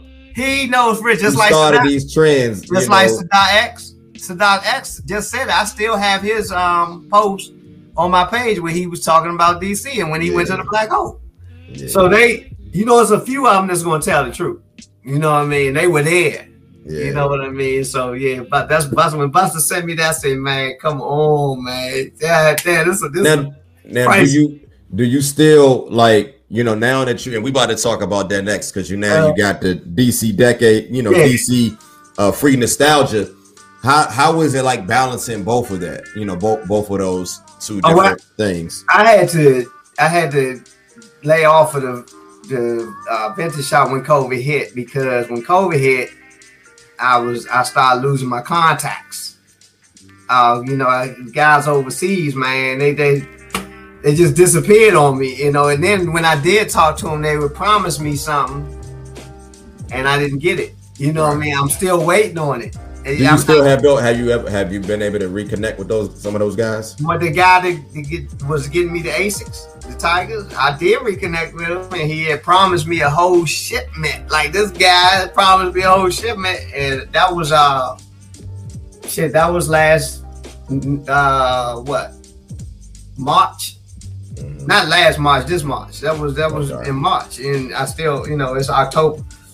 So that's a dope idea, man. And it kind of remind me, you know, the brother Makopoulos, he was doing something like a little similar to that as well. It's funny you said that because I ain't gonna lie, I bought a Sergio suit from him for about $300, but it was one of them vintage, like original. Yeah, this wasn't no remake. This was the tag said made in Italy. Yeah, I'm gonna rock that joint probably tomorrow. I'm gonna show y'all this suit that I bought two of them. Yeah. I've been waiting 6 months to wear this. It got the made in Italy. That's the one. Yeah. That's the one who put me onto the plugs. Yeah. He put me onto the plug. This guy, he got connects out the ass, man. That's who put me on. You know, the plug. So that once I put me onto the plug, it was no different than back in the day. Okay. It's just it's a legal hustle. Yeah, you know, you get that plug, man. You work the plug. You know what I mean? That's man, you a hustler. Hey, what he saying? Paid in full, man. You a hustler, motherfucker. Yeah, brother. That's why I can. You know, I always tell people I can tell the difference. You know how jokers be talking about. You know, I thought I was a hustler, motherfucker. But you know, shit. Nowadays, you know, everybody try to tell you they was getting it. This is the social media world, but you could tell the difference between a true hustler and because from back then to somebody who was just had access. So you had access. It was so plentiful. Right. You could just be a regular person. Exactly. It's a difference. It's a difference. If somebody give you something. Versus being a go-getter, but having to go out there and get it. My man. Yeah. And so you could tell the difference now. Yeah. Because you got to hustle now. Yeah. And social media helps, but it's still you got to still be able to hustle. You got to have 10 toes down. Nah, man. And that's why I respect you so much because I respect you so much because I can see it. Like, I respect your hustle. I mean, hustlers respect other hustlers because you show off the chain. Like, I be sitting back. How did this motherfucker get this person on the show? How did he do this? You they be saying Tom Joyner the hardest working man in show business. I'm like, well, shit. He definitely the second runner up. You know what I mean? I'm flattered, man. I'm truly flattered, man. As long as like I said, man, I had OGs like you growing up. I had OGs like yourself, man. That I just sat back. I was just quiet. Like I said, man, I ain't capping. I wasn't no big time dope dealer. Nothing. I just sat back, you know, and just watch the OGs. I remember the Michael Frays. I remember the Fat Roddies. I remember all these guys, and I remember just being the fly on the wall, just soaking up the environment. So when I look at your page, man, it just takes me back to those times, man. It just, that time of the city, man, when the city had soul, man. So it's like I can't go a day without hopping on your page, man, to see what you're posting, man, because I love the way, like I said, man, I feel like you are, people say Tony Lewis Jr., but I have to say, man, you are like one of the true DC ambassadors, man, in every sense of the word, because I love what you got going. I consider myself a curator. No doubt. That's what I like to call myself, a curator, because we actually, if we don't do it, who will? Because we actually have to preserve the culture, and that's why I got a lot of New York followers on my page, and I love the debates that we get into. It's healthy, Some of them get out of control, but I always say the pictures don't lie. The pictures don't lie. I got into a couple of little facts on your page. Once you provide an image, they have to try to turn their story around because I have yet, honestly, to see wave the white flag. I have yet to see them provide a picture or image of all this shit that y'all was claiming they was wearing or they started. New Balance. We don't even want to go there. New Balance. Yo, stop it, man. Stop it. I heard Jim Jones talking about last week. I don't care what y'all DC like. Stop it. He knew what he was doing. I said that's why I said I just believe. I posted. I said, man, I just think Jim Jones, he requires our attention sometimes. They were not Bama's in New York was not wearing New Balance. They was not even wearing New Balance in the 90s. But think about this, Malak. What are they talking about? If it wasn't for social media, they'll still be saying it today. Show the pictures. They'll still be Show the pictures. That's why, social media is a gift. I mean, you can end it. You can, like you said, you can put it to rest. Show the pictures of 1987, 88, absolutely. 89, 91. Absolutely. Because we can show pictures all day. Even like I said, we was having this conversation on the phone a couple of days ago about the Air Force Ones. Yep. Show the pictures of guys in New York wearing Air Force Ones in 1985, 1986. Yeah. I'm waiting for them. I'm still waiting. They can't. They know.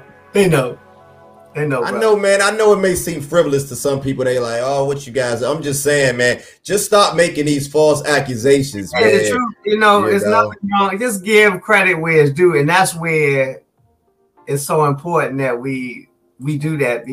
Because if we don't, they'll just continue to rape the culture. I believe it began with Puffy. It began. He went to it was the whole Howard University thing. He's not the only one, but the whole Howard University thing back then, they saw it.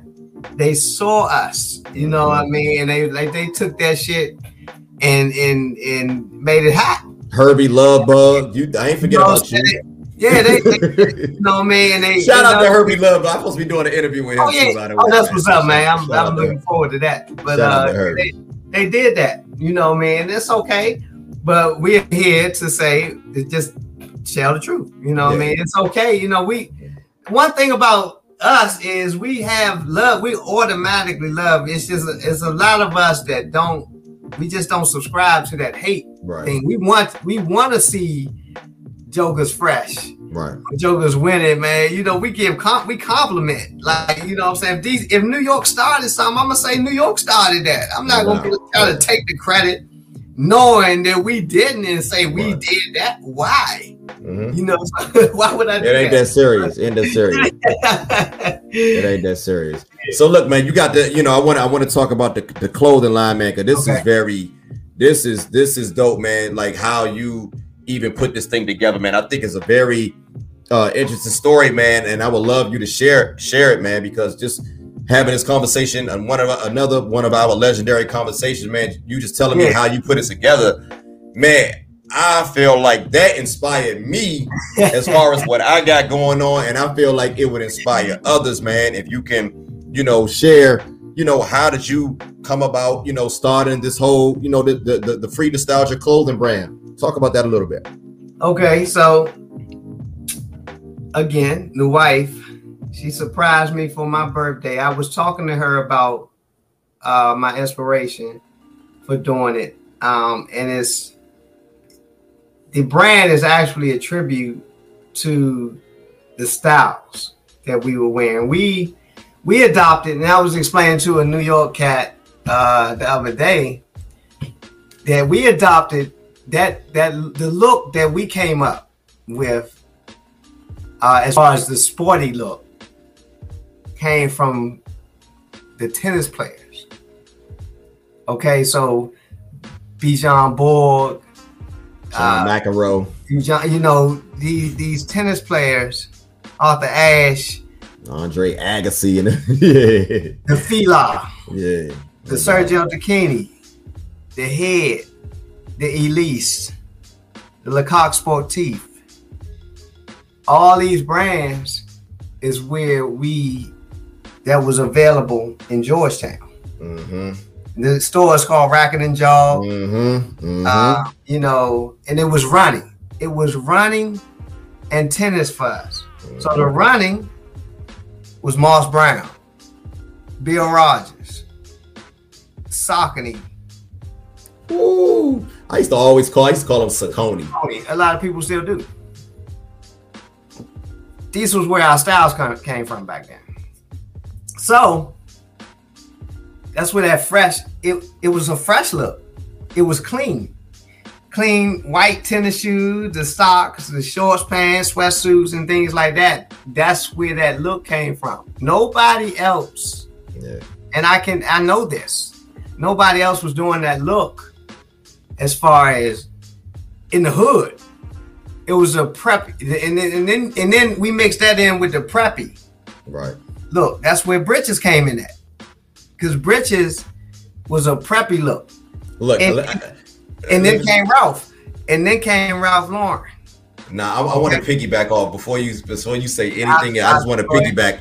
I want to piggyback on what you just said, because I interviewed Mark Gordon, and that's the homie. I talk to him no doubt, all the time. Mark Gordon from Levert.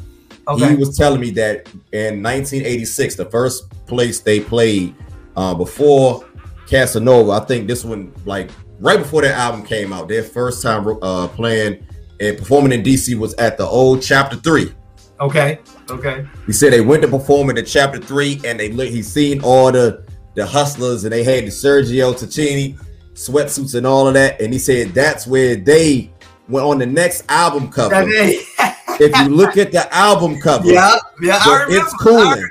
I remember that white album color. They got the Sergio Tacchini sweatsuits on with the sneakers.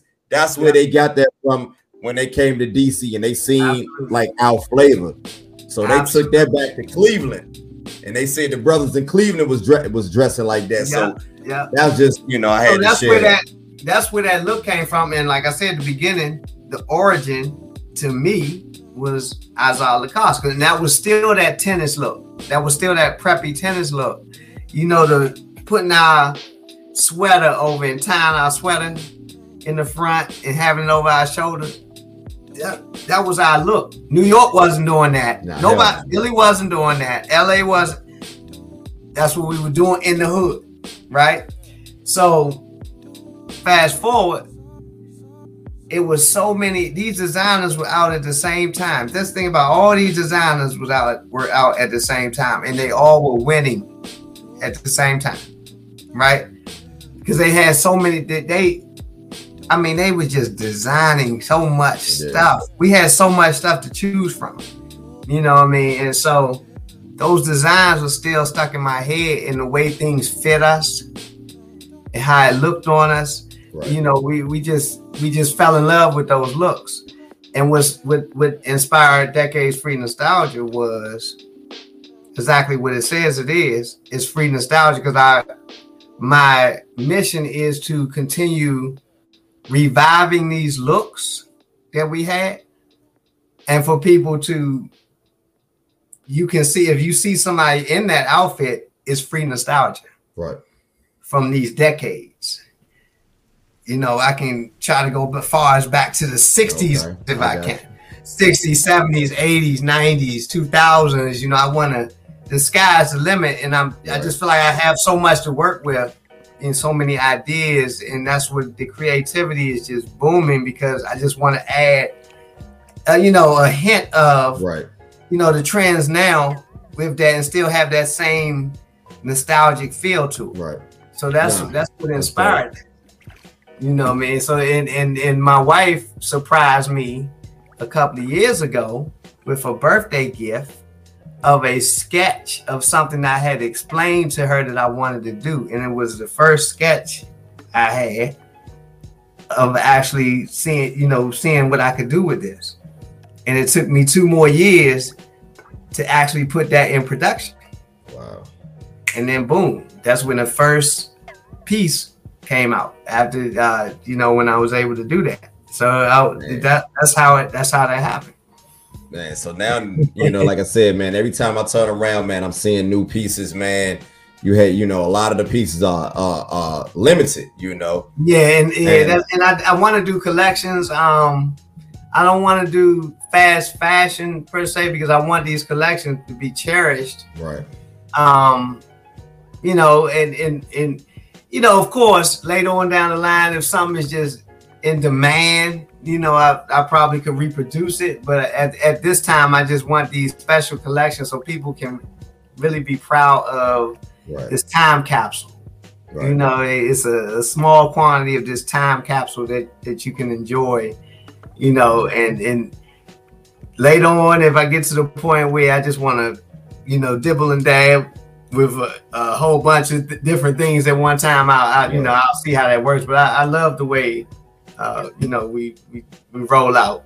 You got a like I said, we got a lot of legendary urban clothing designs here in the city, from We Are One, Madness. Oh man. Sobiato, I can go on. Oh man, they go down to TP. And that's why exactly. And those are all love, man, have so much respect for all of them because, and especially, me being from uptown, of course I'm gonna be biased towards Madness. It's Madness. Yeah. That's our uptown thing.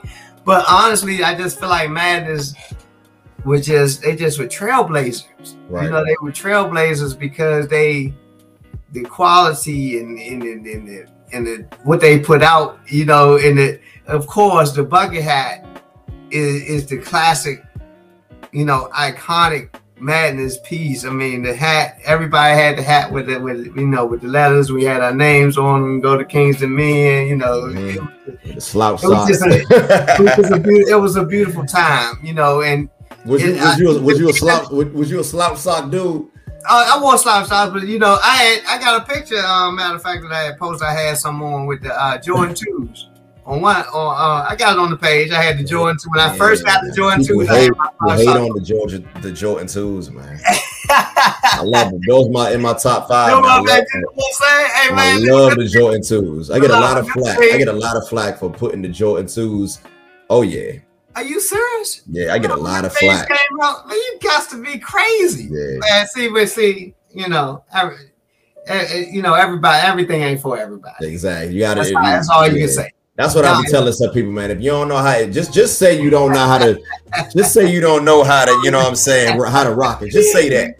Yeah, man. Don't try to hate on me or my style because you can't pull it off. Those were still my favorites, man. Still my favorites. But what I wanted to say is, like I said, man, we have a lot of great urban designers here in the city. Have you got an opportunity to talk with these brothers and got a chance to build with some of them since you doing your thing, you're part of the movement now, Well, I don't know if I'm part of it in their eyes yet. I'm just gonna be honest.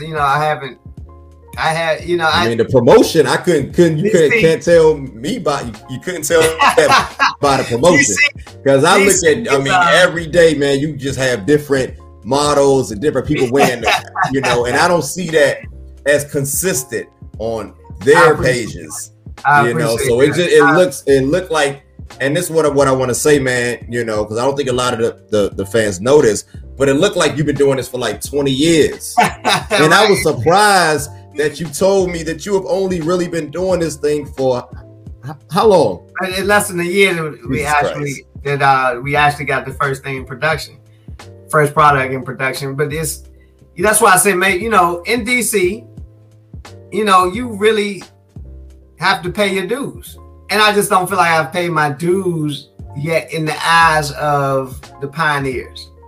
And I know my time will come. Whether they're talking about it now, or my goal is that everybody knows about it. That's one of my goals. Like I said, I just said on the other day, every time I find out somebody hasn't heard of Decades Free Nostalgia, I feel like I'm not hustling. I need to hustle a little harder. Hey man, I saw Bishop Knowles, man. Hey man, Bishop. Yo, hold on. How did you link with Bishop Knowles, man? Well, I had been to his a lot of people forget Bishop Knowles from the city, man. He from the area. I was introduced to him, and he had a church over by Landover. Landover Station, and I had gone to him like 3 or 4 times. I was introduced to him the first time, and we hit it off because he fly. He fly. He has always put it on. That's a true DC OG, man.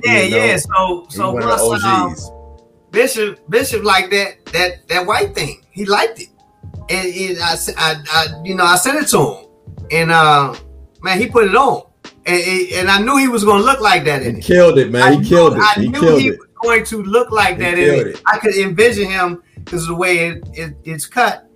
I could envision him in that, and he did it, man. He put that thing on. He killed it. You know what I mean? So I was just so grateful that he did that and that he liked it. You know what I mean? It's on his page. Yeah, yeah. Trust me, I shared it. Yeah, I shared it. Yeah. And I just, man, I said, I knew he was going to look like it. And there's nothing better than, being able to design something and see somebody in it. And I just felt that he was going to look that way in it. And he did it. He knew he had it zipped up. The way I just knew he was going to do that because he a fly dude, man. You know what I mean? He puts it on, dress up or dress down. Yeah, and that's how all of us used to do. You know what I mean? So I still do. Don't get it twisted. Don't get it twisted. You can still do it. We can still do it. You know. So that was dope, man. I saw that the other day, man, and I feel like it's going to be a lot of great things, man, coming out of this brand, man. I love how you attach the movement, man, as far as preserving the culture of DC with this actual brand. I feel like that's genius in itself, man. And I feel like a lot of other brands, that's one of the things that separates you. Like the museum have their art thing that they do as far as how they cope. And you have your thing. I make sure, I use my page to make sure that everybody is winning. I posted the museum. I posted DDTP. I posted Madness. I make sure that we all, because see, I'm a person that I was there during this era where we made some mistakes. Right. You're supposed to learn from your mistakes. I just feel like it's things that we could have did different, and we would have been in a better position as a whole than we are now. You know what I mean? So I just make sure I act on that. And that's why I give love to everybody. Like the museum, like it's funny. One post with the museum guys, my one you like, the cream. What's that? I had put that together on a post and put it with the museum. Those off-white Fila that they collaborated with. I wanted to have both of them, man. Because it was a perfect look. And I said, man, y'all need to put this together. If y'all finding this something difficult for this to hook up with, hey, here you go, right here. So, yeah. I mean, that's just gonna always be me. You know what I mean? I'm just that type of person. So. Now you also, man, you also stir up a little controversy every now and then, How is that? How do you balance having a platform, such as yours, man, a brand, but you don't want to compromise your integrity as a man? Because a lot of times we look at these brands and we want to market our stuff to everybody. But you also have a platform and you have a voice, and there's certain things that you see that that isn't right. So, talk about how do you go about balance that, man, to the point where it doesn't affect your bottom line. Okay. Truth, as we all know, let me fix this seat. As we all know, truth hurts, but truth is king. So people might get emotional about hearing the truth about something. Right. But I always choose to live in the truth because it's like you just said, you're compromising. You should never compromise yourself to make someone else happy. Right. Because if they can't be happy with what you are coming with your truth might not be their truth. So you can find out what their truth is and you can come to a happy medium. If you feel like this is your truth, that's fine. But there are some things that are just true. The sun is going to come up tomorrow. We have known this since we've been on the planet, that the sun is a nighttime and a daytime. It's going to get dark at night. It's going to get light in the day. That's a truth. So if you have someone saying, oh man, that's a conspiracy theory that the sun is going to come up, it might not come up tomorrow, then you're dealing with something that's kind of ridiculous. So what I do is when I speak on something, I make sure that it's healthy. I try to, it's been so many times that I've had to revamp the way I say something. I'll write it and then say it to myself. And that sound, and like, if I say this, it's going to throw off my point. Right. So I don't want to throw off my point. So let me say this in this way. I'm going to still make my point the way I want to make it, but I'm going to just say it in a different way. So people won't focus on getting thrown off of the main point, if you feel what I'm saying. Okay. So there are some people, you have to deal in reality. The reality is we have become watered down in society. Like we were talking about earlier, you had to have thick skin to even walk in your junior high school homeroom. Right. But it was all in fun. Right. You know what I mean? And honestly, I never even ran into somebody that really cried. Like, oh man, they're talking about me. I never experienced that. So it's not easy for us to deal with because we just look like, you're a little bitch, man. Right. You know what I mean? So it's not easy for us to deal with it because we just we can't relate to that because we're not used to it. But some people, I just feel like they, now everything is a sensitive area, and that's fine, but it still has nothing to do with the truth. Right. Your emotions aren't the truth. You understand what I'm saying? You can get emotional about something, but that doesn't mean it's going to change the truth. You feel that, do you feel like, people are ignoring certain agendas that are being pushed? You feel like, the people that make excuses for a lot of the emasculation of, men, black men, it's a and the hyper masculine behavior that we're seeing from our women and the feminine energy that we're seeing from our men. Do you what's your whole take on that? Well, being from DC, now I spoke on this. We came from an era, and people in DC that grew up in DC are very unique. And me being in other towns and cities and states, I see differences in how we look at things and how they look at things. So you have a whole world out here that looks at something different than people from the nation's capital. We don't give a fuck, Malak. We don't give a fuck. Right. If you want to dress up as a woman and call yourself a woman or whatever, that's your business. We don't care. We're not going to judge you. We might laugh at you or talk about you, but at the end of the day, we would give you a hug at the same time. You understand? Now, what has happened is once you begin to deny our struggles and try to replace our struggles with your fight, because see, evolution, there is no such thing as evolution without struggle. I keep saying the same. If you want society to evolve in what you consider evolving and into accepting who you choose to be, you're going to go through a struggle.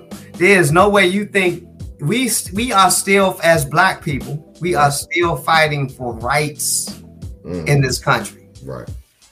So what the fuck makes you think that because you wake up and you decide you're a man and you decide to be a woman, that you're just going to skip over all the struggle?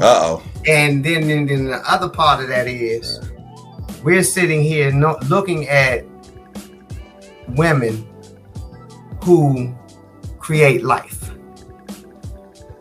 If we have known we came out of a woman and we know that we can visually see women creating life, what makes you think that we're going to accept you and you have the same biological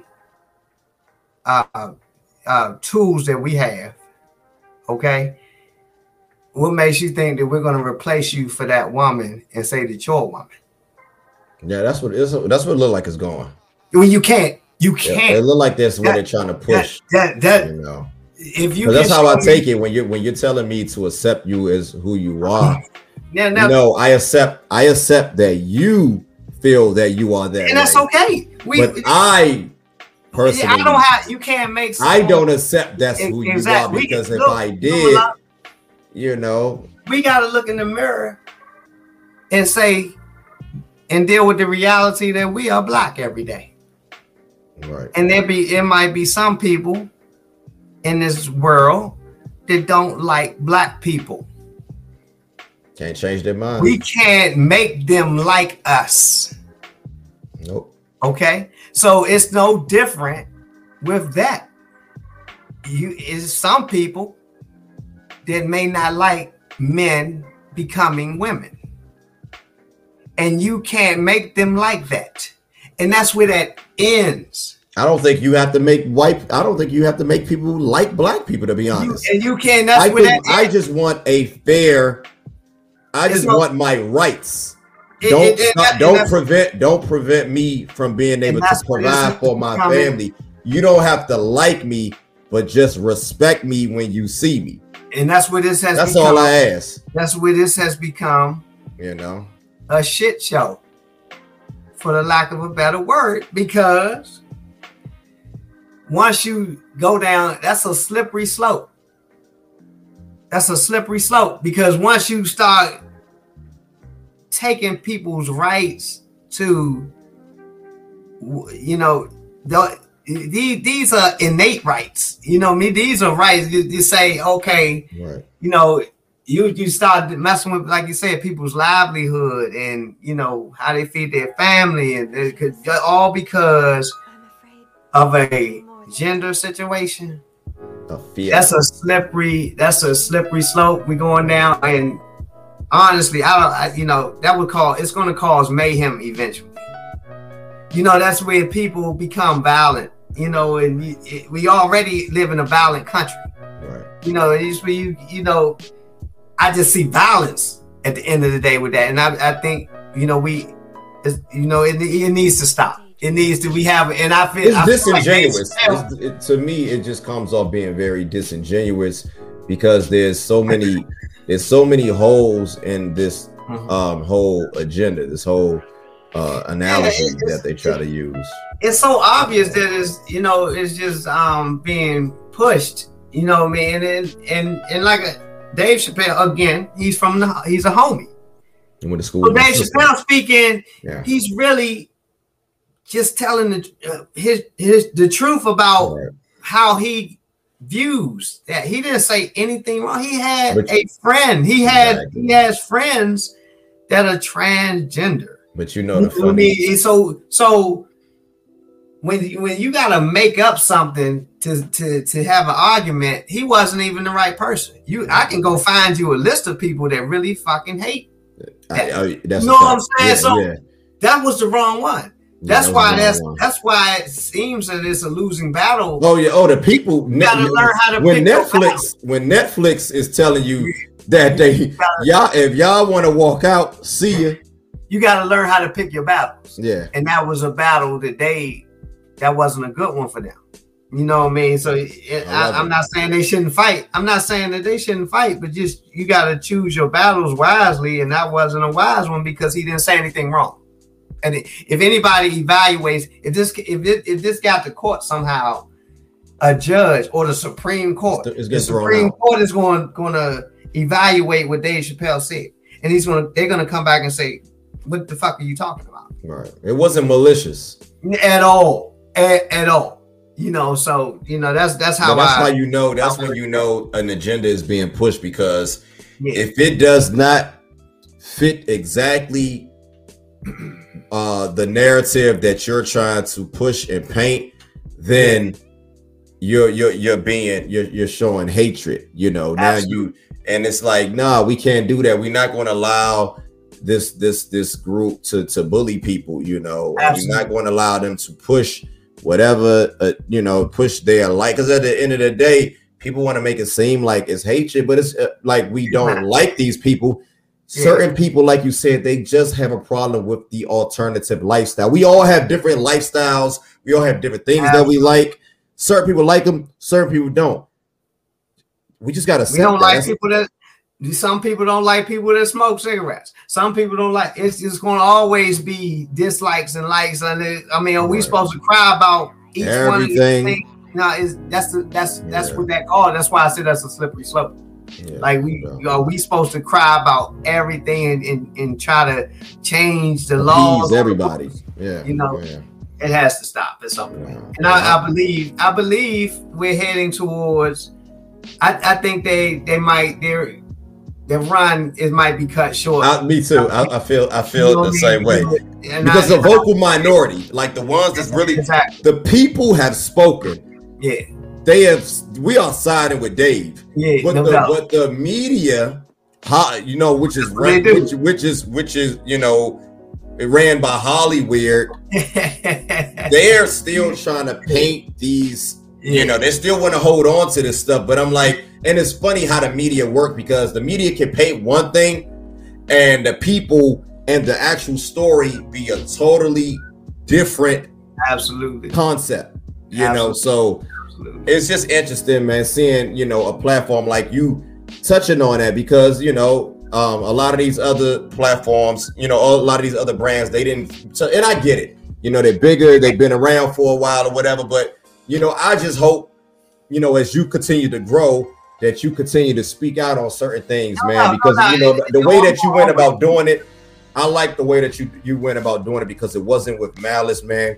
You did it very eloquently. I love the way how you articulate yourself, man. And I feel like, it resonated with the people, man. And I also feel like that's going to make us love what you represent as far as the clothing line more. Yeah. I appreciate that. Yeah. So, and it's like, that's why I love being born and raised in the District of Columbia, because when you begin to see how other places operate, right? Like you like, damn, you kind of feel like you can walk around with your head up high, because like, damn, we don't get down. We ain't have to deal with it. This shit is minute. Like, why y'all even talking about that? It doesn't affect us. But that's how we are, man, coming from DC. We come from, like, I'm from the DC where if you wasn't from DC, you was a Bama. Yeah. Oh, that nigga, you Atlanta Bama. Oh, that Bama. Yeah. He one of them New York Bamas. Yeah. He one of them, he from Chicago. Oh, he a Bama. Yeah, that's true. Like, that's true. That's the DC I'm from, man. Yeah. And I feel like, we losing the soul of the city, man. We losing our identity. Yeah, so it's great. It's great to see pages like yours, man, platforms like yours, clothing, like that whole thing that you got going on, man. I love it. I appreciate that, bro. No doubt. Well, look, man, we've been going on almost 3 hours, man.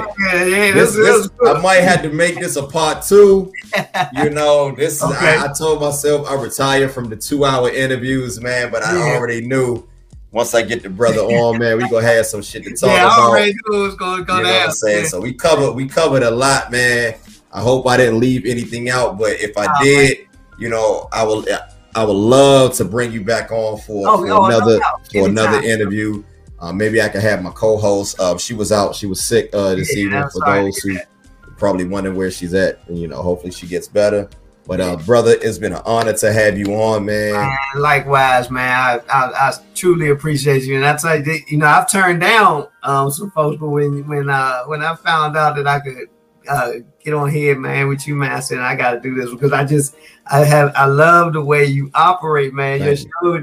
From the first time I saw it, man, like I just was, because I don't know if you noticed what I've been doing. I've been doing the Quiet Storm. Yeah. And so, like, I know everybody you get on here. Like, you get Shirley Murdoch and people like that. I'm like, man, I can feel that, because I'm like, where have these people been, first of all? And then how did you get these people on here? Like, can't give them a plug. Yes, I love it. I love it. And keep doing what you're doing, bro, because you are just as instrumental in the community, man, and it's a good feel. It's just a good feeling, man. And to see that these people are still around, and then you having these conversations with them, man. This dialogue. No doubt, man. Yeah. Well, look, I'm honored. Coming from you, that means a lot, man. I know I'm headed in the, I'm headed in the right direction, man. Yeah, so man. I just feel like we just continue, continue to just build, and I love what you got going on, man. And I know it's gonna be successful, man, because you're a hustler. You know what I'm saying? Yeah, man. Hey, look, man, I got to the day I'm gone, man. That's what I call living. It's some people have their vices, they travel, blah, blah, overseas and that. Look, man, I call it living, man, building that generational wealth, man. It's like we are a family business at the end of the day. So, I want my son. I mean, we've created a monster. I got to look at that like that. He appreciates that quality and that retro look now.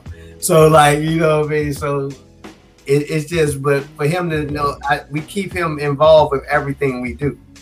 Sometimes we have assembly lines in here. Me, him, and the wife, and when we get these products together and stuff like that, he knows about teaching about finances and business credit and things like that. Oh, so, definitely. I just got my daughter, just got her on her little debit card. Yeah, I'm telling you, man. So it makes a big difference. And, I just wanted him to be able to have things that I didn't, I wasn't privy to at the time when I was his age. So, It's definitely, man, that generational wealth is so important to us, and just to be able to see him be able to take over something that we created, that's winning for me.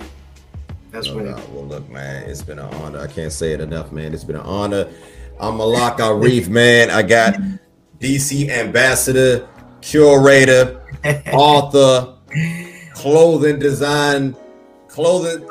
Just fashion guru, the homie, man, good dude all around, man. The one and only Mustafa Tariq, man.